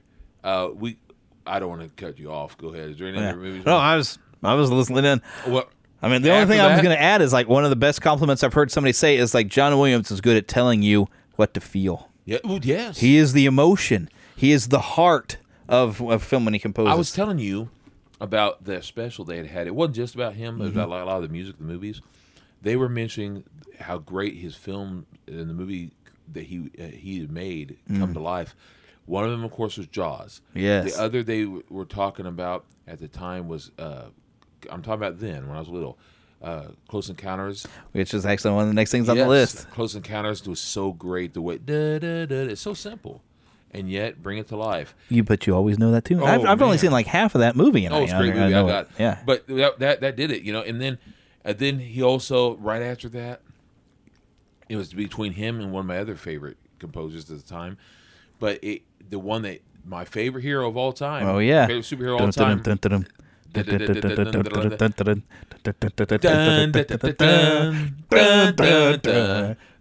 could it be? Superman. And I want to give credit where credit's due. The late great Richard Donner. He loved him so much. They said that when they started recording it, because it was between him and another composer who was good. But whenever he heard that, he said he could hear it going, Superman. He was so great. Listen to this. When they're sitting there recording it, Richard Donner ruined the recording because he was so excited. He was so excited for the film. He come running down as they're recording, going, yes, that's it. It's great. It's great. And he was up and down excited. You're so great. And I love it because Richard Donner was so outstanding. And everyone started clapping and the thing you got to know about Richard Donner, he was so excited that there was times that he would dress up like Superman and run around as Superman. So I can actually imagine him as Superman doing that. Oh man. Oh. But he brought that film to life. Yeah, he did. You can hear it. Because you've got one of the longest credit scenes I remember as a kid. Yes. But you could listen to it. I still do. And it's so great. And of course, E.T. Oh yeah, we got to get into. Well, heck yeah, Go ahead, I would still want to comment a little bit more on Superman, where it's not. Yes. I've learned a lot.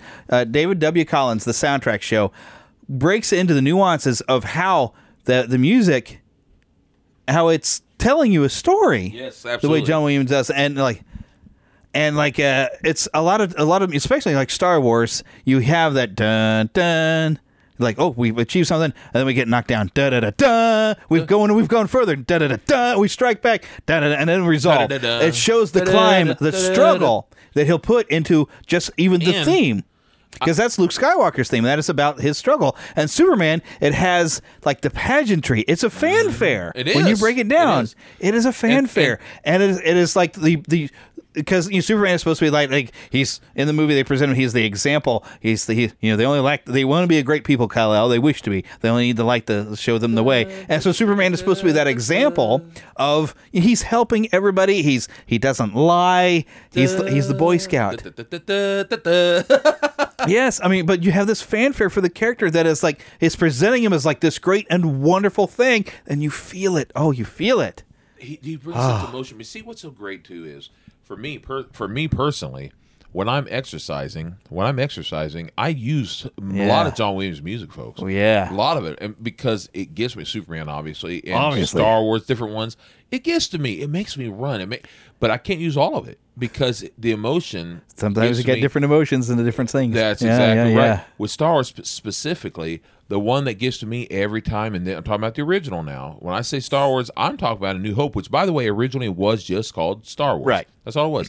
So that original movie, my favorite part is whenever Luke is looking out there and seeing the Dune sunset. When he's seeing that sunset. The Force theme. Yes. That man, when he looks out and sees that sunset, anytime I'm going binary sunset, that's what they call it. Whenever I'm feeling very emotional, folks, that music comes to me. Yes. Yes. And then all of a sudden it goes to the great whole orchestra.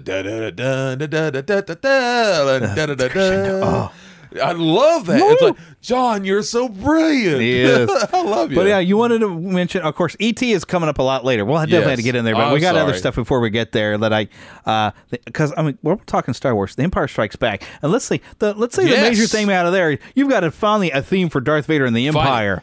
And it's pomp and circumstance, but it's scary in its own way. It is dread. It is, it knows like you're in trouble. I gotta sing it. Yeah, that the bad guys are here when you hear it, but it has this pomp and order to it, and it's a march, really. My father was so great. My father was so great. He loved music, and he loved John Williams. But a lot of times. My dad was so awesome because whenever something big and bad was about to happen, he couldn't help himself. He a lot of times would go, dun, dun, dun, dun, dun, dun. Politically, even if he saw someone he didn't like, I won't say who, he a lot of times would go, dun, dun, dun, dun, dun, dun, dun, dun. That's how he was. And because you know what was so great? The music, no matter what you may think, music always brings mood. Yes, it does. And it's emotion. Music is emotion. This is why when you're in a Christmas mood, you have certain Christmas music. When you're in the mood church, when you're in mood at church, you need hymns. You need praise music, whatever it is. If you're in the mood at your birthday, what do you say? Happy birthday. That's what it is. You need something for emotion. You know what you're doing. Yeah. Music is feelings. Romantic, but tomorrow, Valentine's Day. Romantic songs. By the time this comes out, it'll be Valentine's Day. Romantic music. You know what I'm talking about. Music makes you feel, and the best composers bring the feelings. I mean, yes. Of movies that make me cry, it's usually some of the music that does it to me, and it's frequently John Williams. Certain notes. You hit the certain ones, and we're gonna get into one later. Pulls at your heartstrings. Pulls them heartstrings, and always, But like the next thing that on the list that I got to bring up though. Although I got to say the Yoda theme, I love the playfulness you get in the Yoda theme at the beginning of the concert version that kind of shows that weird goofiness when Yoda is testing Luke's patience. But yet it has this almost a sacred quality of like this great I know exactly wisdom. what you're talking about. You know, that's the Yoda thing. But yet we have that playfulness of when he first shows up, and he's kind of funny, and he's this funny little thing, and then I cannot teach him. The boy has no patience. We suddenly like this funny little thing is. Oh, I'm getting chills just sitting here thinking. Yes. I tell you what, the tingles just went up and down my spine. But ooh. Well, because he was basically he was playing, and he was putting on a kind of a show, you could say. He was testing Luke. He was testing. You better believe it. Because just one thing I love about My you. homeness is. Yes, funny he's being, and then all of a sudden, I cannot teach him. He becomes very serious. Yes. And the music is right with it to tell it's brilliant. Brilliant, folks. He made a theme that had that quirkiness, but yet, we did see, even like in the prequels, Yoda had his own bit of sense of humor, but he would teach you something with his humor. Yes. Oh, lost a planet young Master Kenobi has. Find him for him, we will. But first, my home. But after he's being friendly with his kids, he's like, very mysterious and dangerous this is. Yes. He gets dreadfully serious in that movie. Yes.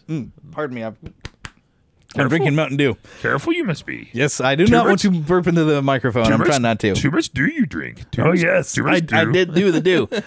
All right, but of course we did mention, of course, we were about to get into Raiders of the Lost Ark. And this is yet another theme. Thank you, David W. Collins. Pointed out the human struggle, once again, in the theme. Yes. Achieving something. Get knocked down. Because what is the main thing about Indiana Jones? He gets knocked down, and he gets knocked down a lot. But every time he gets knocked down, he gets back up. And that's the theme. I'm up. Knocked down. Going further and getting through the victory. I mean, and he's victory, and I've got the idol. I mean, holding on to the idol. Holding on. Hope I don't lose it. Holding on.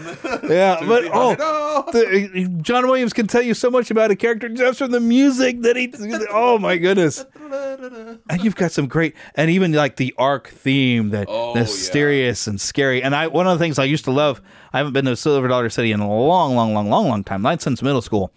But they had a cave you could tour. I remember. Kind of nearby. And you'd go into like this huge chamber, one of the biggest chambers in a cave. Yeah. And they're playing the Ark theme, like as you're slowly descending down into the cave. And I'd get goosebumps. Yes. My goosebumps would get goosebumps. They were all tingling at the same time every time. I was like, dude, can we do this walk again? Just so you'll play that music for me? And then when Disney, and I want to say at the time it was called MGM, but I think the Disney MGM Studios. Yeah, now what do they call it now? Now it's just Hollywood? the Disney Hollywood Studios. Well, they put in a Disney ride. I mean, excuse me, Indiana Jones ride. Disneyland, those were the ride. Yeah, but they put the stunt show in Florida. Oh, that's right. Excuse me. Yeah. I'm misremembering. I apologize. Disneyland. They have a Indiana Jones ride. How much fun is that? And when you go over there, never gotten to ride it. I'm sorry, brother. I'm sorry. I don't know. But the show is the stunt spectacular. But when you go over there into that ride at Disneyland, what's so great is you hear that music playing, and it's outstanding. It's fantastic. It's great. Yeah, because it builds up the dread of like those horrible things happening. And Sala is their host. Yeah, too bad it's not actually John Rhys Davies, but the guys does a really good job there. Whoever they voice, it is him. He is. Actually, there was a video where they had a convention where they had the guy who does the John Rhys Davies voice. It's not John Rhys Davies, but it's a really good impersonation. I probably could find it, but it was like a D23. They had him in there, but he's on the film. He's on the film. Yeah, he's on the film, but he didn't voice in the ride. I see. That's what you're saying. Yeah, the actual ride things they had somebody else do because John Rhys Davies could be expensive. Because I see what you're saying. It's also why you don't He's get. Not the they didn't get a very good Harrison Ford though for the ride, No. but yeah, and they did get John Rhys Davies to do the TV special. Yes. So which is kind of fun. They even got Marion to do this. I forgot the actress's name. Karen Allen. They got her in there, but yeah, John Rhys Davies. They had a really good impersonation to actually do his voice in the ride. I think it was a D23. I remember watching the video because I thought it had been because it was so good, but then the guy goes and he performs the voice. Because they frequently like to do that D23, like the people, off the rides come and do their voice and perform it, and So Corey Burton gets busy every time because Corey Burton's almost on everything over there. But anyways, all right. So the next thing, I don't know what Heart Beeps is, but yes, as you mentioned before, E.T. the Extraterrestrial. Which Heart Beeps. That was a movie. I just saw a thing about that a couple days ago. That was a movie that had, I want to say, Dan Aykroyd, and it had, I can't think of her name right now, but I see it. I just happened to see a special about it the other day. I never heard of it. It was, it was a movie about robots, basically. Oh, okay. And, but yeah, I just saw a special about it. But anyways, E.T. the Extraterrestrial, which is orchestrationally, it's a masterpiece from start to finish. I mean, it's Steven Spielberg's masterpiece. It's John Williams' masterpiece. Oh, absolutely. And that one, it contains so much emotion. That's the one. That's E.T. is like the first movie I think that just made me cry. And the music does so much to help you understand, because it's, I mean, E.T., what's great about it is you get this weird, strange little creature, but it invites you to understand the story through its perspective. And the music helps. And that's even like, I've recently collected a favorites collection that I've put on my flash drive. And one of the things I like is like the opening scene when you're being shown, Spielberg does it so well and John Williams does it so well. You're getting to see the redwood forest through the eyes of this little alien who's like looking up in wonder at the redwood trees, and the music is like mysterious and scary, like it's a foreign thing to him. And you imagine what it'd be like if you didn't understand like a tree. It's like this whole new world for you, and you're just this tiny thing looking up in redwoods. But then from that point on, you start to the music is giving you E.T.'s emotions. And you start to almost hear the screaming. Remember that? Yeah, but like with the emotional content of what John Williams can do, he helps you feel E.T.'s emotions, and he gets you in there, and boy, he'll make you cry. It's just like what he did with Jaws. I mean, because as you know, that shark wasn't working, so he's like, I'll scare you. I'll do what I can. I'll do what I can. Oh yeah, and, that camera would come up. And that camera became the shark. Yeah, you were seeing everything from that perspective. The shark doesn't work. But look, to be honest with you, and I know this had nothing to do with that music, but in a way it does, because the music took over. But the fact that he said, in my opinion, it was so great that shark didn't work. Yeah, because it's so much better the way. If you look at because the shark, when you actually see it, it's very fakey looking. And if you ever look and see how they had it all planned out, and had it all drawn out, and it would have jumped up on board. You would have seen the beginning of the movie. It would happen. It would have taken away so much mystery. Yeah, it would not have been near as good. And John Williams did so great at not only making that shark happen, but the way he made E.T. happen. Yeah, it was so much better. Yeah, and John Williams a lot of times becomes, whether you realize it or not, he becomes one of the main stars of the films for Steven and George and many others. But in this case, mysteries and stuff. Yeah. But now we move right along. I mean, we could spend a lot of time talking Star Wars movies. I mean, because we got still, of course, Return of the Jedi.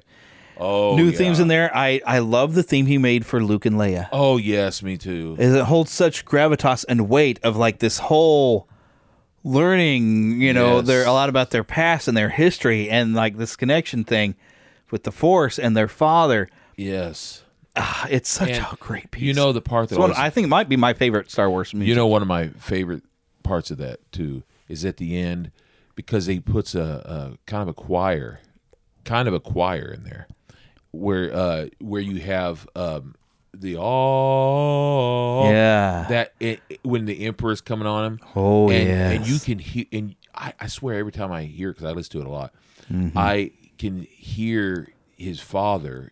Darth Vader. I'm sorry if I ruined it for anyone. If you didn't know. But when he turns and picks up the Emperor to throw him. Oh, and how those voices kind of fade out. You're like, oh my gosh, the power of that. Yeah. And because Luke is losing it. He's lost his cool. He's just taking all out on Darth Vader, and good. And the whole thing is so, I get goosebumps sometimes. Yeah. It's so overpowered. The music, everything is so, ooh boy. It's something else. And even to just jump ahead, because I do want to be able to wrap this at some point, but because if we spend our time going through every daggone movie, I know. But I don't know why I never had noticed before until I heard it on a podcast, where you go now to the Phantom Menace, and that celebratory theme at the end of the film is the Emperor's theme sped up into a joyful march. I know. It's so scary when you realize, because who's actually had the victory there? It was Palpatine. But that shows the brilliance again of John Williams. Yes, he can take even his like dark Emperor's theme and make it, it's the joyful, but it's like he's telling you something. But you have to think it through because he puts other stuff with it so that it's almost disguised. Yes. But then again, that's the Phantom Menace. I just realized the brilliance disguised of it. menace. Yeah, it's a mask. So the people who don't understand that movie, that hate it so much, is like, you don't get what's happening. I personally don't like it much. It's like you have to understand what's really going on. Is the whole plot, even as taxation? That's a dumb idea. This is how Palpatine took power. I don't hate it, but I don't love it. However, it's still got some very interesting gravitas to it. And a lot of it is because of Mr. John Williams. Brilliant. And Mr. I John gotta Williams. say, we're jumping ahead, but I'm we'll going to come back. We'll get to that. But I wanted to bring up because I don't want to have to go through every movie because there's just too many. Sure. The fun thing is, I can't think of the music of Space Camp. I remember watching a lot of time. That's a good movie. Empire of the Sun. I know if I heard the music, I'd recognize it again. I just listened to that music the other day. The Empire of the Sun? Because I remember the music being that good. I the main part I remember of Empire of the Sun is you have a young Batman, doesn't it? Christian Bale. I just watched that movie. I can bring everyone back. Everyone. I just watched that movie the other day for Empire of the Sun? all the way through for the first time. I haven't seen it in like 30 years. The music was so great. And I said, that's John Williams. I recognized it right away. That's John Williams. It was so good. Yeah. You can just tell because he's got a way of even the movement. And there's always some movement going on. If he's doing like low tones underneath of it, there might be some movement that brings things along. And of course we got Indiana Jones and the Last Crusade and the great theme he did for that too. But I was mainly thinking of like the I want to call it a goblet, but that's dang it. For the cup. Yeah. There's but you know what I mean. There's this great not the gauntlet the Holy Grail. Holy Grail. The Grail has its own theme and the legend behind it, and John Williams brought a great theme into that. Yes, because one of the things I love is the ghost, the Crusader. Yeah, with it. Oh, that's brilliant. And when you see him and you're hearing that theme, as his hands, I'm tingling again. Yes, he raises a goodbye. You know. But you know what I love too. This is also John Williams. Now, Steven Spielberg, of course, great. But I love whenever he goes, Junior, Indiana, let it go. Oh, brilliant. That's a great movie. Of course, we're talking about the movie itself, but I mean, the music. People and the people. The music, yeah. No, but I'm talking about the music because the way that the music is still my favorite. The music was so brilliant in that, too, because it just kind of fades down. And that takes brilliance, too. To know when to back off and let the acting of the great late Sean Connery. Sean Connery, yeah, brother. James Bond, the James Bond, right? The original. That's right, the James Bond. Because if it weren't for him, the movies wouldn't be what they are. Because he was so charming. That's right. He was. Oh yeah. Why say thou? And there's a lot of great things I can mention between, but the next one that I really have to jump to, Home Alone. Which is an unexpected movie. You don't expect his work in something like that. What movie? What shows are you skipping? I want to hear all of them real quick. Well, I mean, there's... Just name it real quick. We'll go through them. I'm trying to keep this under 2 hours, brother. I'm skipping. I'm skipping Born on the 4th of July, Always. Good movie, yeah. I've heard of Presumed Innocent. Always is great. Yeah, Presumed Innocent. Always, I think I saw at least once. But I got it. He's done so much that I can't talk about everything. Just name the names real quick. I already just did. We got to keep going. We got to keep going. Home Alone, brother. Home Alone. Great song. Or John Williams wrote a fantastic Christmas song. Yes, he did. That even when hearing it sung by children, somewhere in my memory. And that's the thing is, you don't think about it when you see it because it's a different style than what we're used to because we're hearing them in Raiders and Star Wars. And then suddenly you got this goofy little John Hughes movie. And like, wow, the music's pretty good. But then when you hear Somewhere in My Memory, you're like, oh my gosh, this is John Williams. And it was almost not John Williams. They had somebody else who had started it. And I came home and used to play it on the piano, just the theme. Ding, ding, ding. And it also simple. And it's a great little Christmas tune. And it grabs such emotion. And really, without John Williams, he gave heart to Home Alone to where you knew it wasn't just about a little kid fighting off burglars. It was about family. Yeah, great stuff. A lot. And there was something about that old man. Great actor. Yeah. Oh, yeah. By the way, didn't he do the music for Amazing Stories? Yes. Okay, because that old man, and I can't remember the actor's name. I'm sorry, I can't recall his name. But he pops up in that too? But he's in one of the best stories, the Amazing Stories. It was one of the best episodes. I have those season 1. Yeah. And he does this great episode on there. And I'm telling you, it's so great. And that actor is outstanding. Steven Spielberg did that episode, I believe. And well, it was his series, wasn't it? It was his series, but he directed a couple episodes. Which is probably how you get John Williams in there doing the John theme. Williams, he does brilliant. If you ever get to watch Amazing Stories, folks, most of those are just tremendous. And, just good stuff. They used to, I think, were on Netflix for a while. Well, I'm telling you, good stuff. Yeah. But the music on there is brilliant. So, yes, and it's John Williams, of course. It's great stuff. He did a couple like that. That's great. All right, so moving along. The next thing listed, 1991, Hook. Oh, I love that soundtrack. Yes. I was going to say, when I first saw Harry Potter, heard of it, the soundtrack reminded me so much of Hook. Yeah. Because and a lot of it is that use of that celeste that you hear at the beginning. Yes. Which I always thought was like, because I'm used in marching band and concert band, we'd have these chimes, and I thought for a while that maybe it was that, but it didn't quite sound like chimes. But it was a celeste, and I know David W. Collins has explained a celeste, but you play it similar to like a piano. It's played like that, but it's got that almost ethereal kind of. I think I've seen that on YouTube once. Yeah, like I've never seen what a celeste looks like, but apparently you play it similar to like a piano, but it has that different. It has like its own unique, just special sound, but it's a very Christmassy town. I may have to get something like that. That sounds cool, Celeste. The Celeste, yeah, and you spell it kind of like Celeste from what I've seen it spelled out, but it's I don't know where I think David W. Collins explained where the instrument came from, but you call it a celeste, and it's just got that beautiful sound. That's and I remember gorgeous. at the opening of Hook.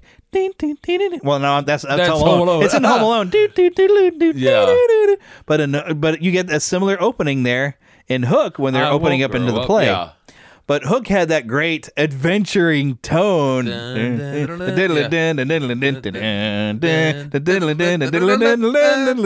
even had a great song. And it was great because that tune there was so pompous. It was so much Hook.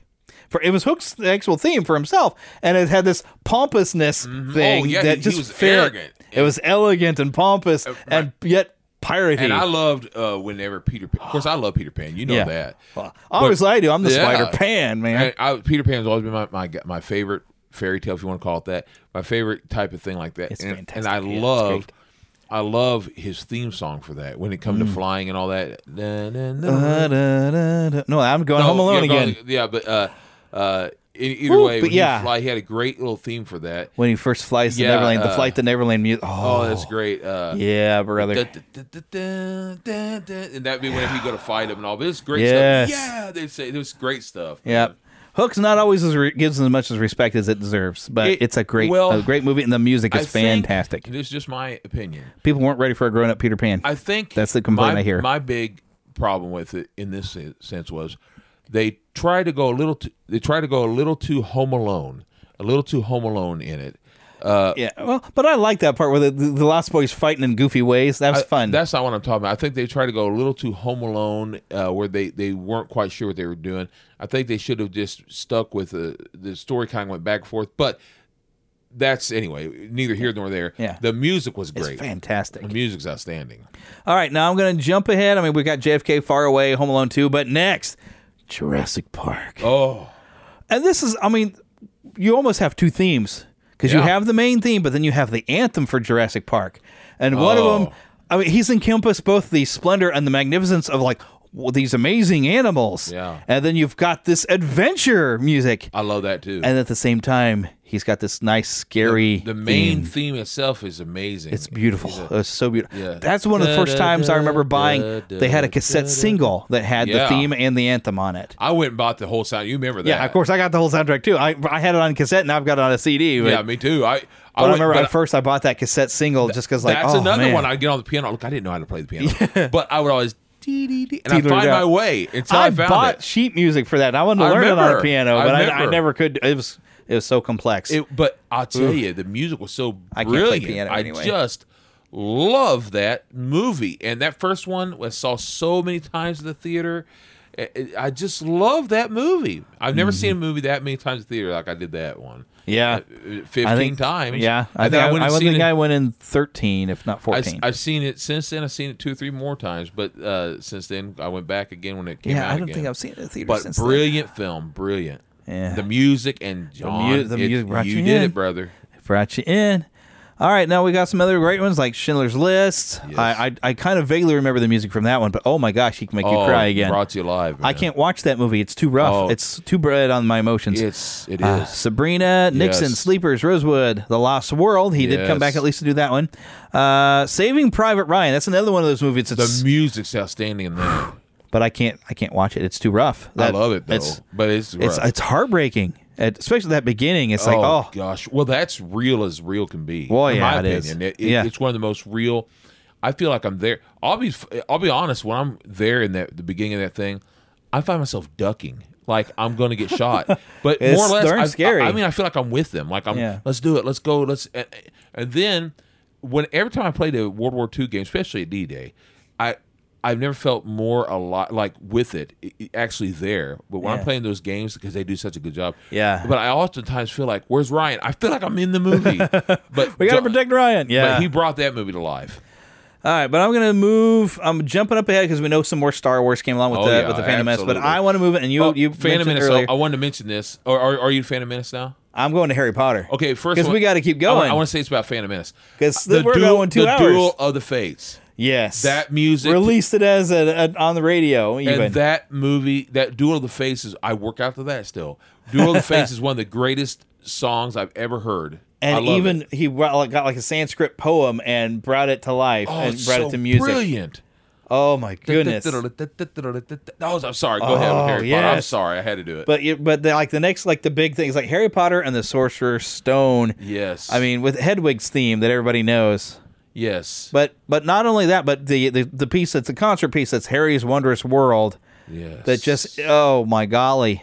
That's a great music. And I have all those soundtracks as well, of course. Did that come out in 2001?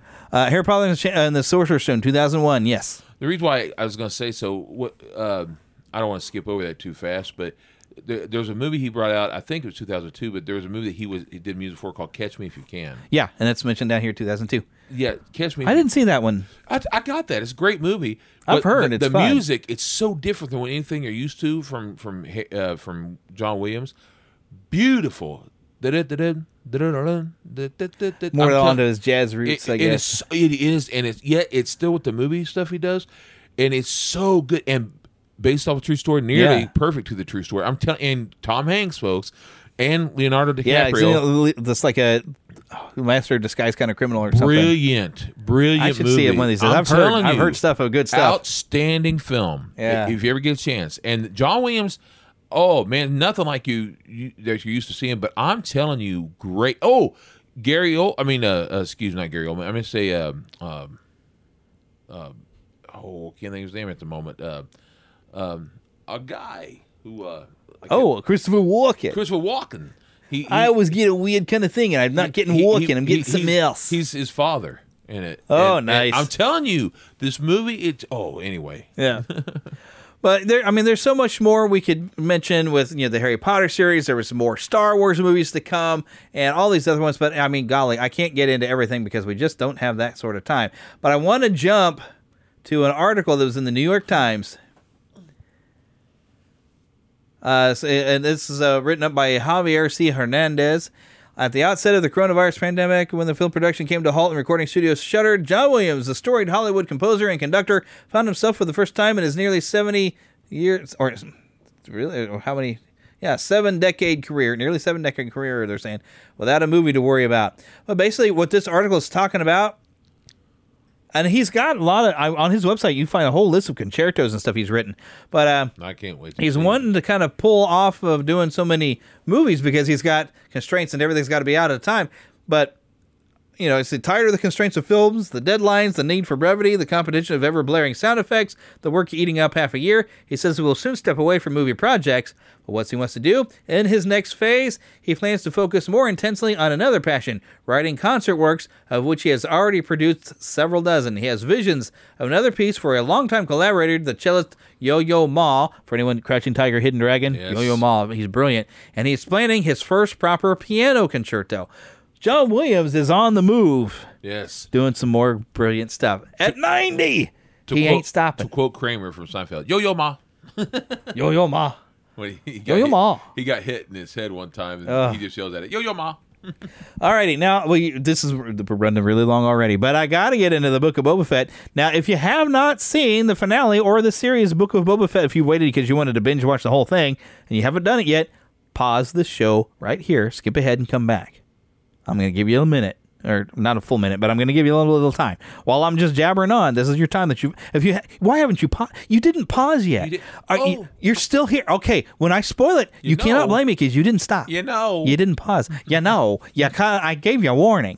But Book of Boba Fett, let's get it into. What are you talking about? Are you Joe Pesci? Or are you? I don't know. But oh my goodness, this finale, and the lead up, I love, and now I got to get into one little thing that I saw a complaint, and I had to roll my eyes at this complaint.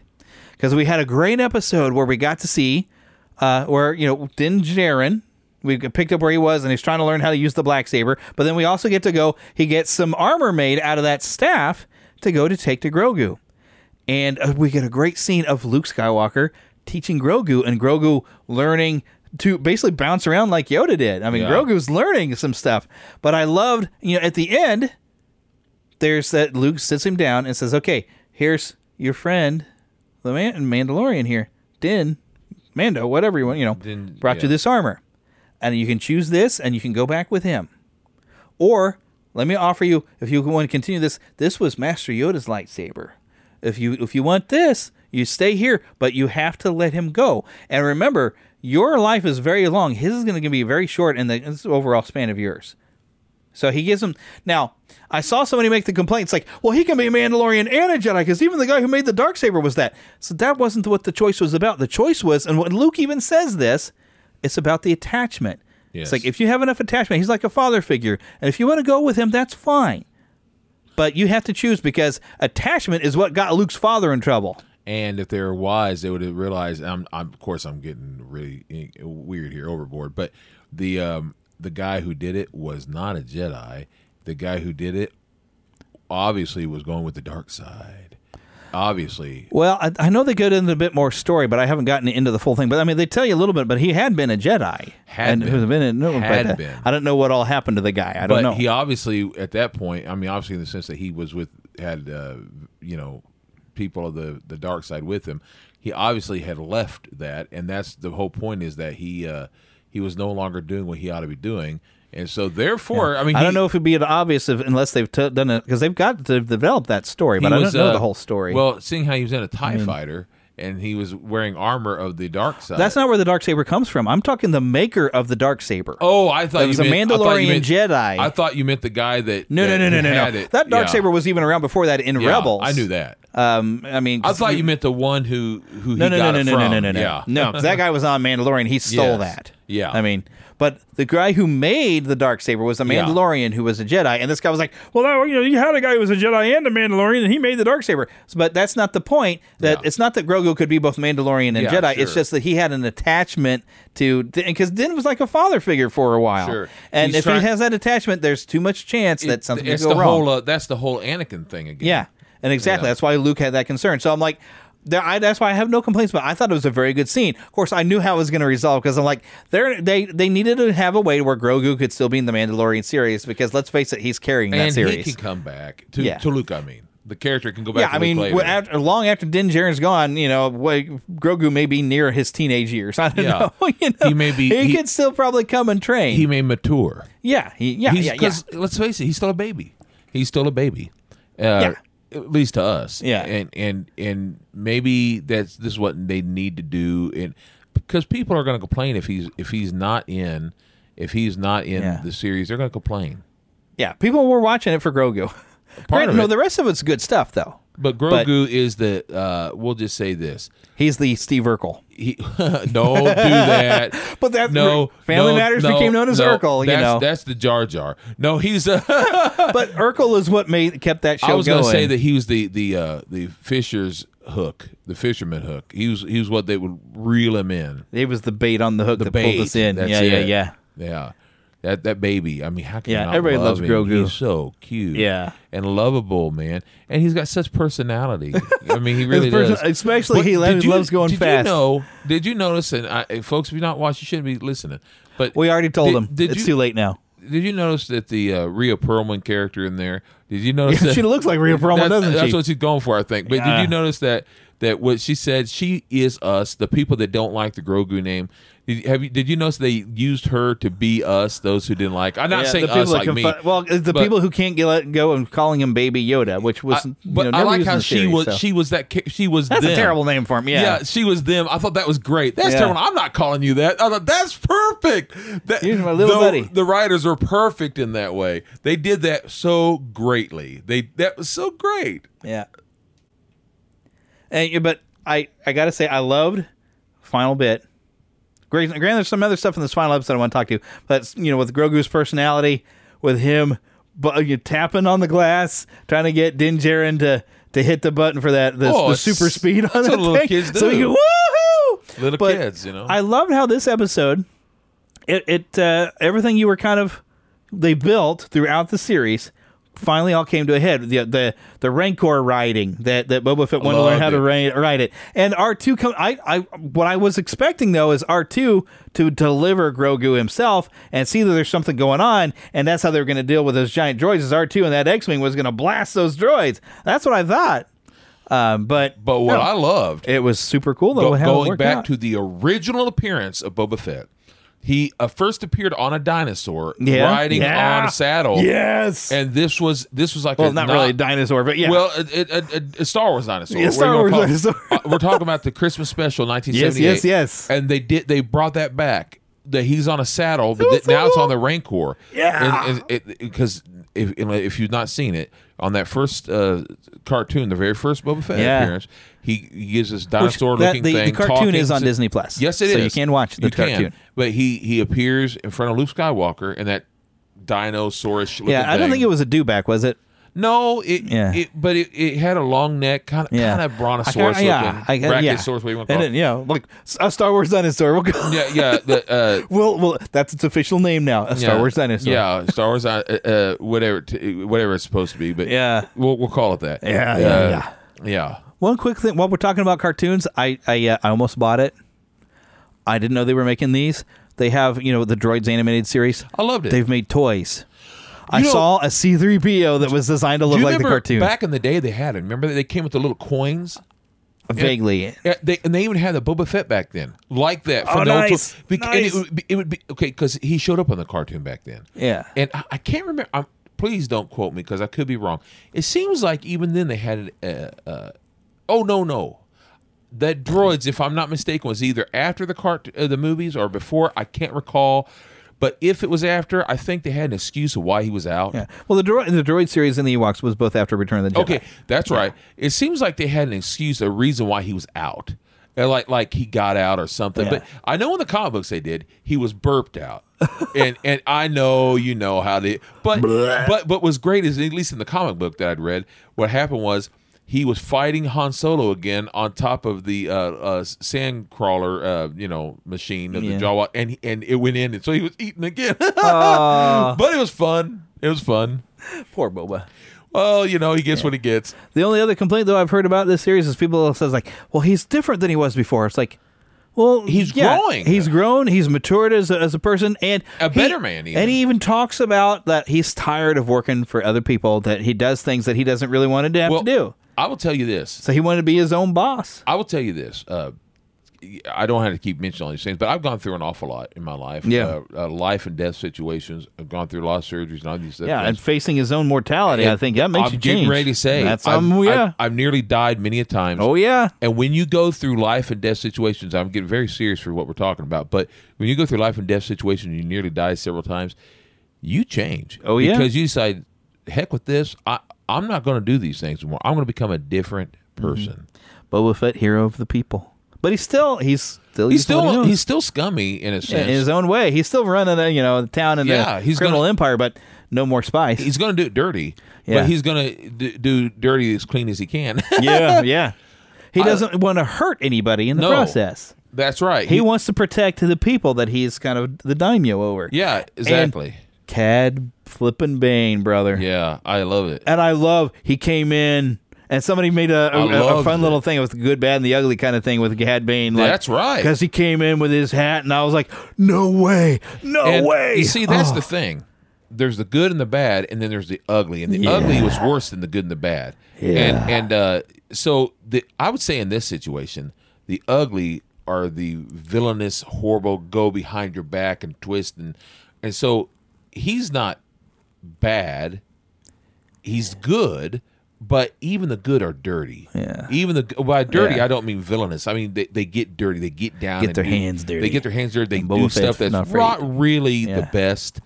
But sometimes you got to get your hands dirty to take care of those that are ugly. Yeah. The ugly would be those people that said they were going to do right, and then they went behind the pike. The people who joined with the Pike Syndicate that were like, they said, we're on your side. No, we'll stay out of your way. Go ahead. And then they didn't. The only complaint I'd have, I love the Wookiee guy, and I'm glad he survived. I was so worried he was going to die. Wasn't it the comic he was in before? I don't know. I read about it, and they said I couldn't remember if it was a comic or a game, so I didn't want to lie here. Yeah. Now, only complaint I have about the series, and this is not me complaining about the series really, but there's a character who's supposed to be Urkel-like, and but I didn't like the what they call him, split tail or whatever. Oh, the Twi'leks. I didn't like him, and not talking about the actor, the one guy who's supposed to be comic relief there. Yeah, I thought he was a little too sitcom-like, but I know they purposely. I am a negotiator. I was trained in Coruscant. He was very obnoxious, and I know he's supposed to be. I was hoping something would happen. He would actually die. I wanted him to die. But see, but it shouldn't be that way. What I mean is, if he's supposed to be comic relief, if he's supposed to be fun, and you're supposed to actually like him, that's not how you're supposed to be thinking about it. Right. We're not like, oh, come on, say something stupid and let somebody just shoot him. Because here's the thing. He was so obnoxious that, to me, he wasn't fun, and he changed the beat of the show. Like, it would start off kind of dark and fun and very Star Wars like, the classic Star Wars, and then he'd be like, excuse me, and he's talking like, we're having a serious Butch Sundance Kid, whatever, Butch Cassidy Sundance Kid moment about to happen, and then he speaks up, can I offer a third option, And this happened. He interrupted when we were building this episode. Thing. Yeah. And every episode, he would come in and like, you really killed the moment. Yeah. I don't want to use a dirty phrase here, but some people use a certain phrase for blocking. Yeah. And I felt like you're blocking the fight. he was blocking, I'll say, the Star Wars out of a lot of episodes. And again, not the actor. I'm sure the actor's funny. He's great.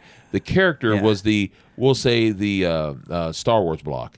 To me, he would block the Star Wars feeling. He was a force block. He was a force block. He was force blocking of so many of great moments, and I just think that he wasn't well written, or at least well performed in that situation. That's just my own personal complaint. Yeah. I'm sorry. It'd have been fine without that character being in there. Yeah. Unless if he would have come out with his stupid, if he would have read the list and then got shot for it, I would have been okay with that. Yeah. That'd have been fitting. I had different people say I complained about it. Because he was, to me, he was just as dirty as that mayor. Oh, he was dirty. He was dirty now, as he heck, was paid man. to be dirty, but I will say this, like I complained about it online. Someone said, I thought he just made the show because blah, blah, blah. And I was like, well, I'm glad you enjoyed it. I am. Yeah. For their sake, I mean. I wasn't being sarcastic. I was honestly being honest. And I am glad they enjoyed it because at least someone did. Yeah. But I think it changed the tone of where he was heading at that moment. And I think sometimes when people think they're writing something funny, and maybe they really were at the time, but the performance of it and all, again, not the actor. I think the actor is great to his own credit. But I just think it didn't quite fit it. Especially because we had such a great build-up where Mando and Boba Fett were about to go out and just make their final stand. Yeah. And we were just build up like, go out and make that stand. And we did kind of get it later. Yes. But to have that guy interrupt, which I knew is like, Boba's going to write up something that's going to get the guy. I was expecting him to get something to get the guy killed. And I would have been okay. And that would have been a good payoff there if he'd have gotten killed out there. Because he was kind of villain. Yeah. But I was kind of expecting, like, go, you guys are Bantha Poodoo. Go stuff your head up a Bantha's backside or something. something. I was expecting that written up. I can't remember what actually he wrote on it. But it was more or less, we're going to shoot you or something to that effect. And but they came out and got to see how tough that armor is, but they're still getting knocked down, man, as they're overwhelmed. And one of the things that was kind of fun, it was a little predictable, but every time you thought, this is it, they're going to die, that's exactly when somebody else was going to suddenly show up as a surprise. But that's actually how I expected R2 to finally show up, was with the two big droids. I'm like, oh, there's no way they're going to figure out how to do this. R2 will show up. But then we didn't get R2. We got the Rancor. I love that. Oh, that was so cool. And I that loved great how moment with Grogu there. I loved how when Boba Fett was no longer on the Rancor, the Rancor lost his stuff and he went nuts. And you had a Godzilla and King Kong combined moment where he's doing his King Kong best and going up to the top. And I love that because Boba Fett, I'd forgotten until he was off of him. I forgot that the Rancor was only under control because of Boba Fett. Because of Boba Fett. Boba Fett made friends with it, and he didn't know. The Rancor didn't know any of these other people. No, he was just like, screw this. And they established when Boba was met him, the guy who brought him says like, well, they're actually pretty docile unless they feel threatened, and then you better look out. Yeah. And Grogu kind of I like how Grogu kind of understood it. Grogu was like, I'm no threat. It's okay, buddy. And he would lay down next to him. I love that he laid down with him, and they just took a little nap together. And he was snuggling with him. Yes, like, no, this is my friend. We're okay. And I'm like, oh, this is so great. He's so cute. I just love him. It was a fantastic show. I loved how it concluded. Now, the music was great too. Will we get a Boba Fett season 2? I don't know. I hope we do. But I mean, it feels like we were bridging the gap into the next adventures with the Mando. But Mando can have some adventures with Boba Fett, or Boba Fett can go do his own thing. Well, he's going to be there in Mos Espa. I'm pretty sure he's running things. That's what I mean. He can have some new adventures. They're fun, and Mando goes house. What's his name? Who? Din Djarin? Din Djarin. I can't remember. A lot of people just call him Mando, which is kind of a throwback to like the Good, Bad, and the Ugly, and Clint Eastwood's character. Which it's kind of a fun nod. And coming in May, we have another show. Oh, I almost forgot to put that in the news. The Obi-Wan Kenobi series. And I'm so thrilled. Yeah. Now, what day is May 4th on this year? I don't know. But either way, this is May 25th. May 25th. That's right. The day before someone I know's birthday. Yeah. Might be me. Happy birthday to me. Here's your Obi-Wan series. Here's your Obi-Wan series. Which I have no idea what to expect, how they're making a series out of this. I have no idea what's coming. I need to go and watch Rebels. Except I do know this. We do know that we get to see Vader, and it is Hayden Christensen. Yeah, we see Hayden Christensen. I don't know how this works. Did you see any of the previews where you see him practicing, and he's got his face covered because his face? I haven't seen anything. Oh, just for a split second, they show that he's practicing. He's practicing with the lightsaber, and he's as they're practicing how to swing around. Yeah. And I think it's brilliant. He has the bottom part of his face covered just for himself, practicing swinging the sword. I think how brilliant. He's actually got the bottom part of his face covered. Yeah, and I kind of wonder how that works because, I mean, really, this is a part where Obi-Wan is in hiding. Yeah. And if he uses the Force, Vader's going to find him. I can't wait to see it. So I want to see how this works. Although I think we are kind of getting to see, of course, this is post-Vader, what we're seeing a lot of Grogu thing. But, if Vader's going to know the presence of Obi-Wan and he's going to find him, Yeah. If he does too much. So I want to see how they play this out to where Obi-Wan, who's basically pretending to be just this old hermit. But I just thought of something. It's just a thought. You remember? Oh, maybe he's not on Dagobah. But I was thinking, what if he found something like on Dagobah, the little memory thing? That's the big thing. Like Yoda could be hidden in Dagobah. So. But anyways, we better wrap this thing up here because this has been a very long show. But yeah, we're excited to see Obi-Wan and where it goes. But of course, we want to remind you, go to neverlandpodcast.com where you can find links to my podcast reviews for just a very slow fee. You can get, if you have a podcast, you can get all reviews sent to your email. And of course, we always want to thank you, Karen Kennedy, Ricky Pope of Christian Nerds Unite, Darren Wilhite of the Will Height and Wall Show for all your help in making the intro. Of course, remember to email us, podcast@neverlandpodcast.com. Find us on Twitter, NeverlandPcast, although I don't do a lot on Twitter. We have 2 Facebook pages. One, of course, just a fan page, and, of course, a group. I love sharing some fun things when I find out that something new is happening. You can leave us a voicemail, 816-226-6492. And remember, please, we do appreciate everyone who donates on Patreon. We have links right there on the website, neverlandpodcast.com. Otherwise, patreon.com/neverlandpodcast. And as we like to remind you at the end of every episode, get lost in an adventure. See you next time.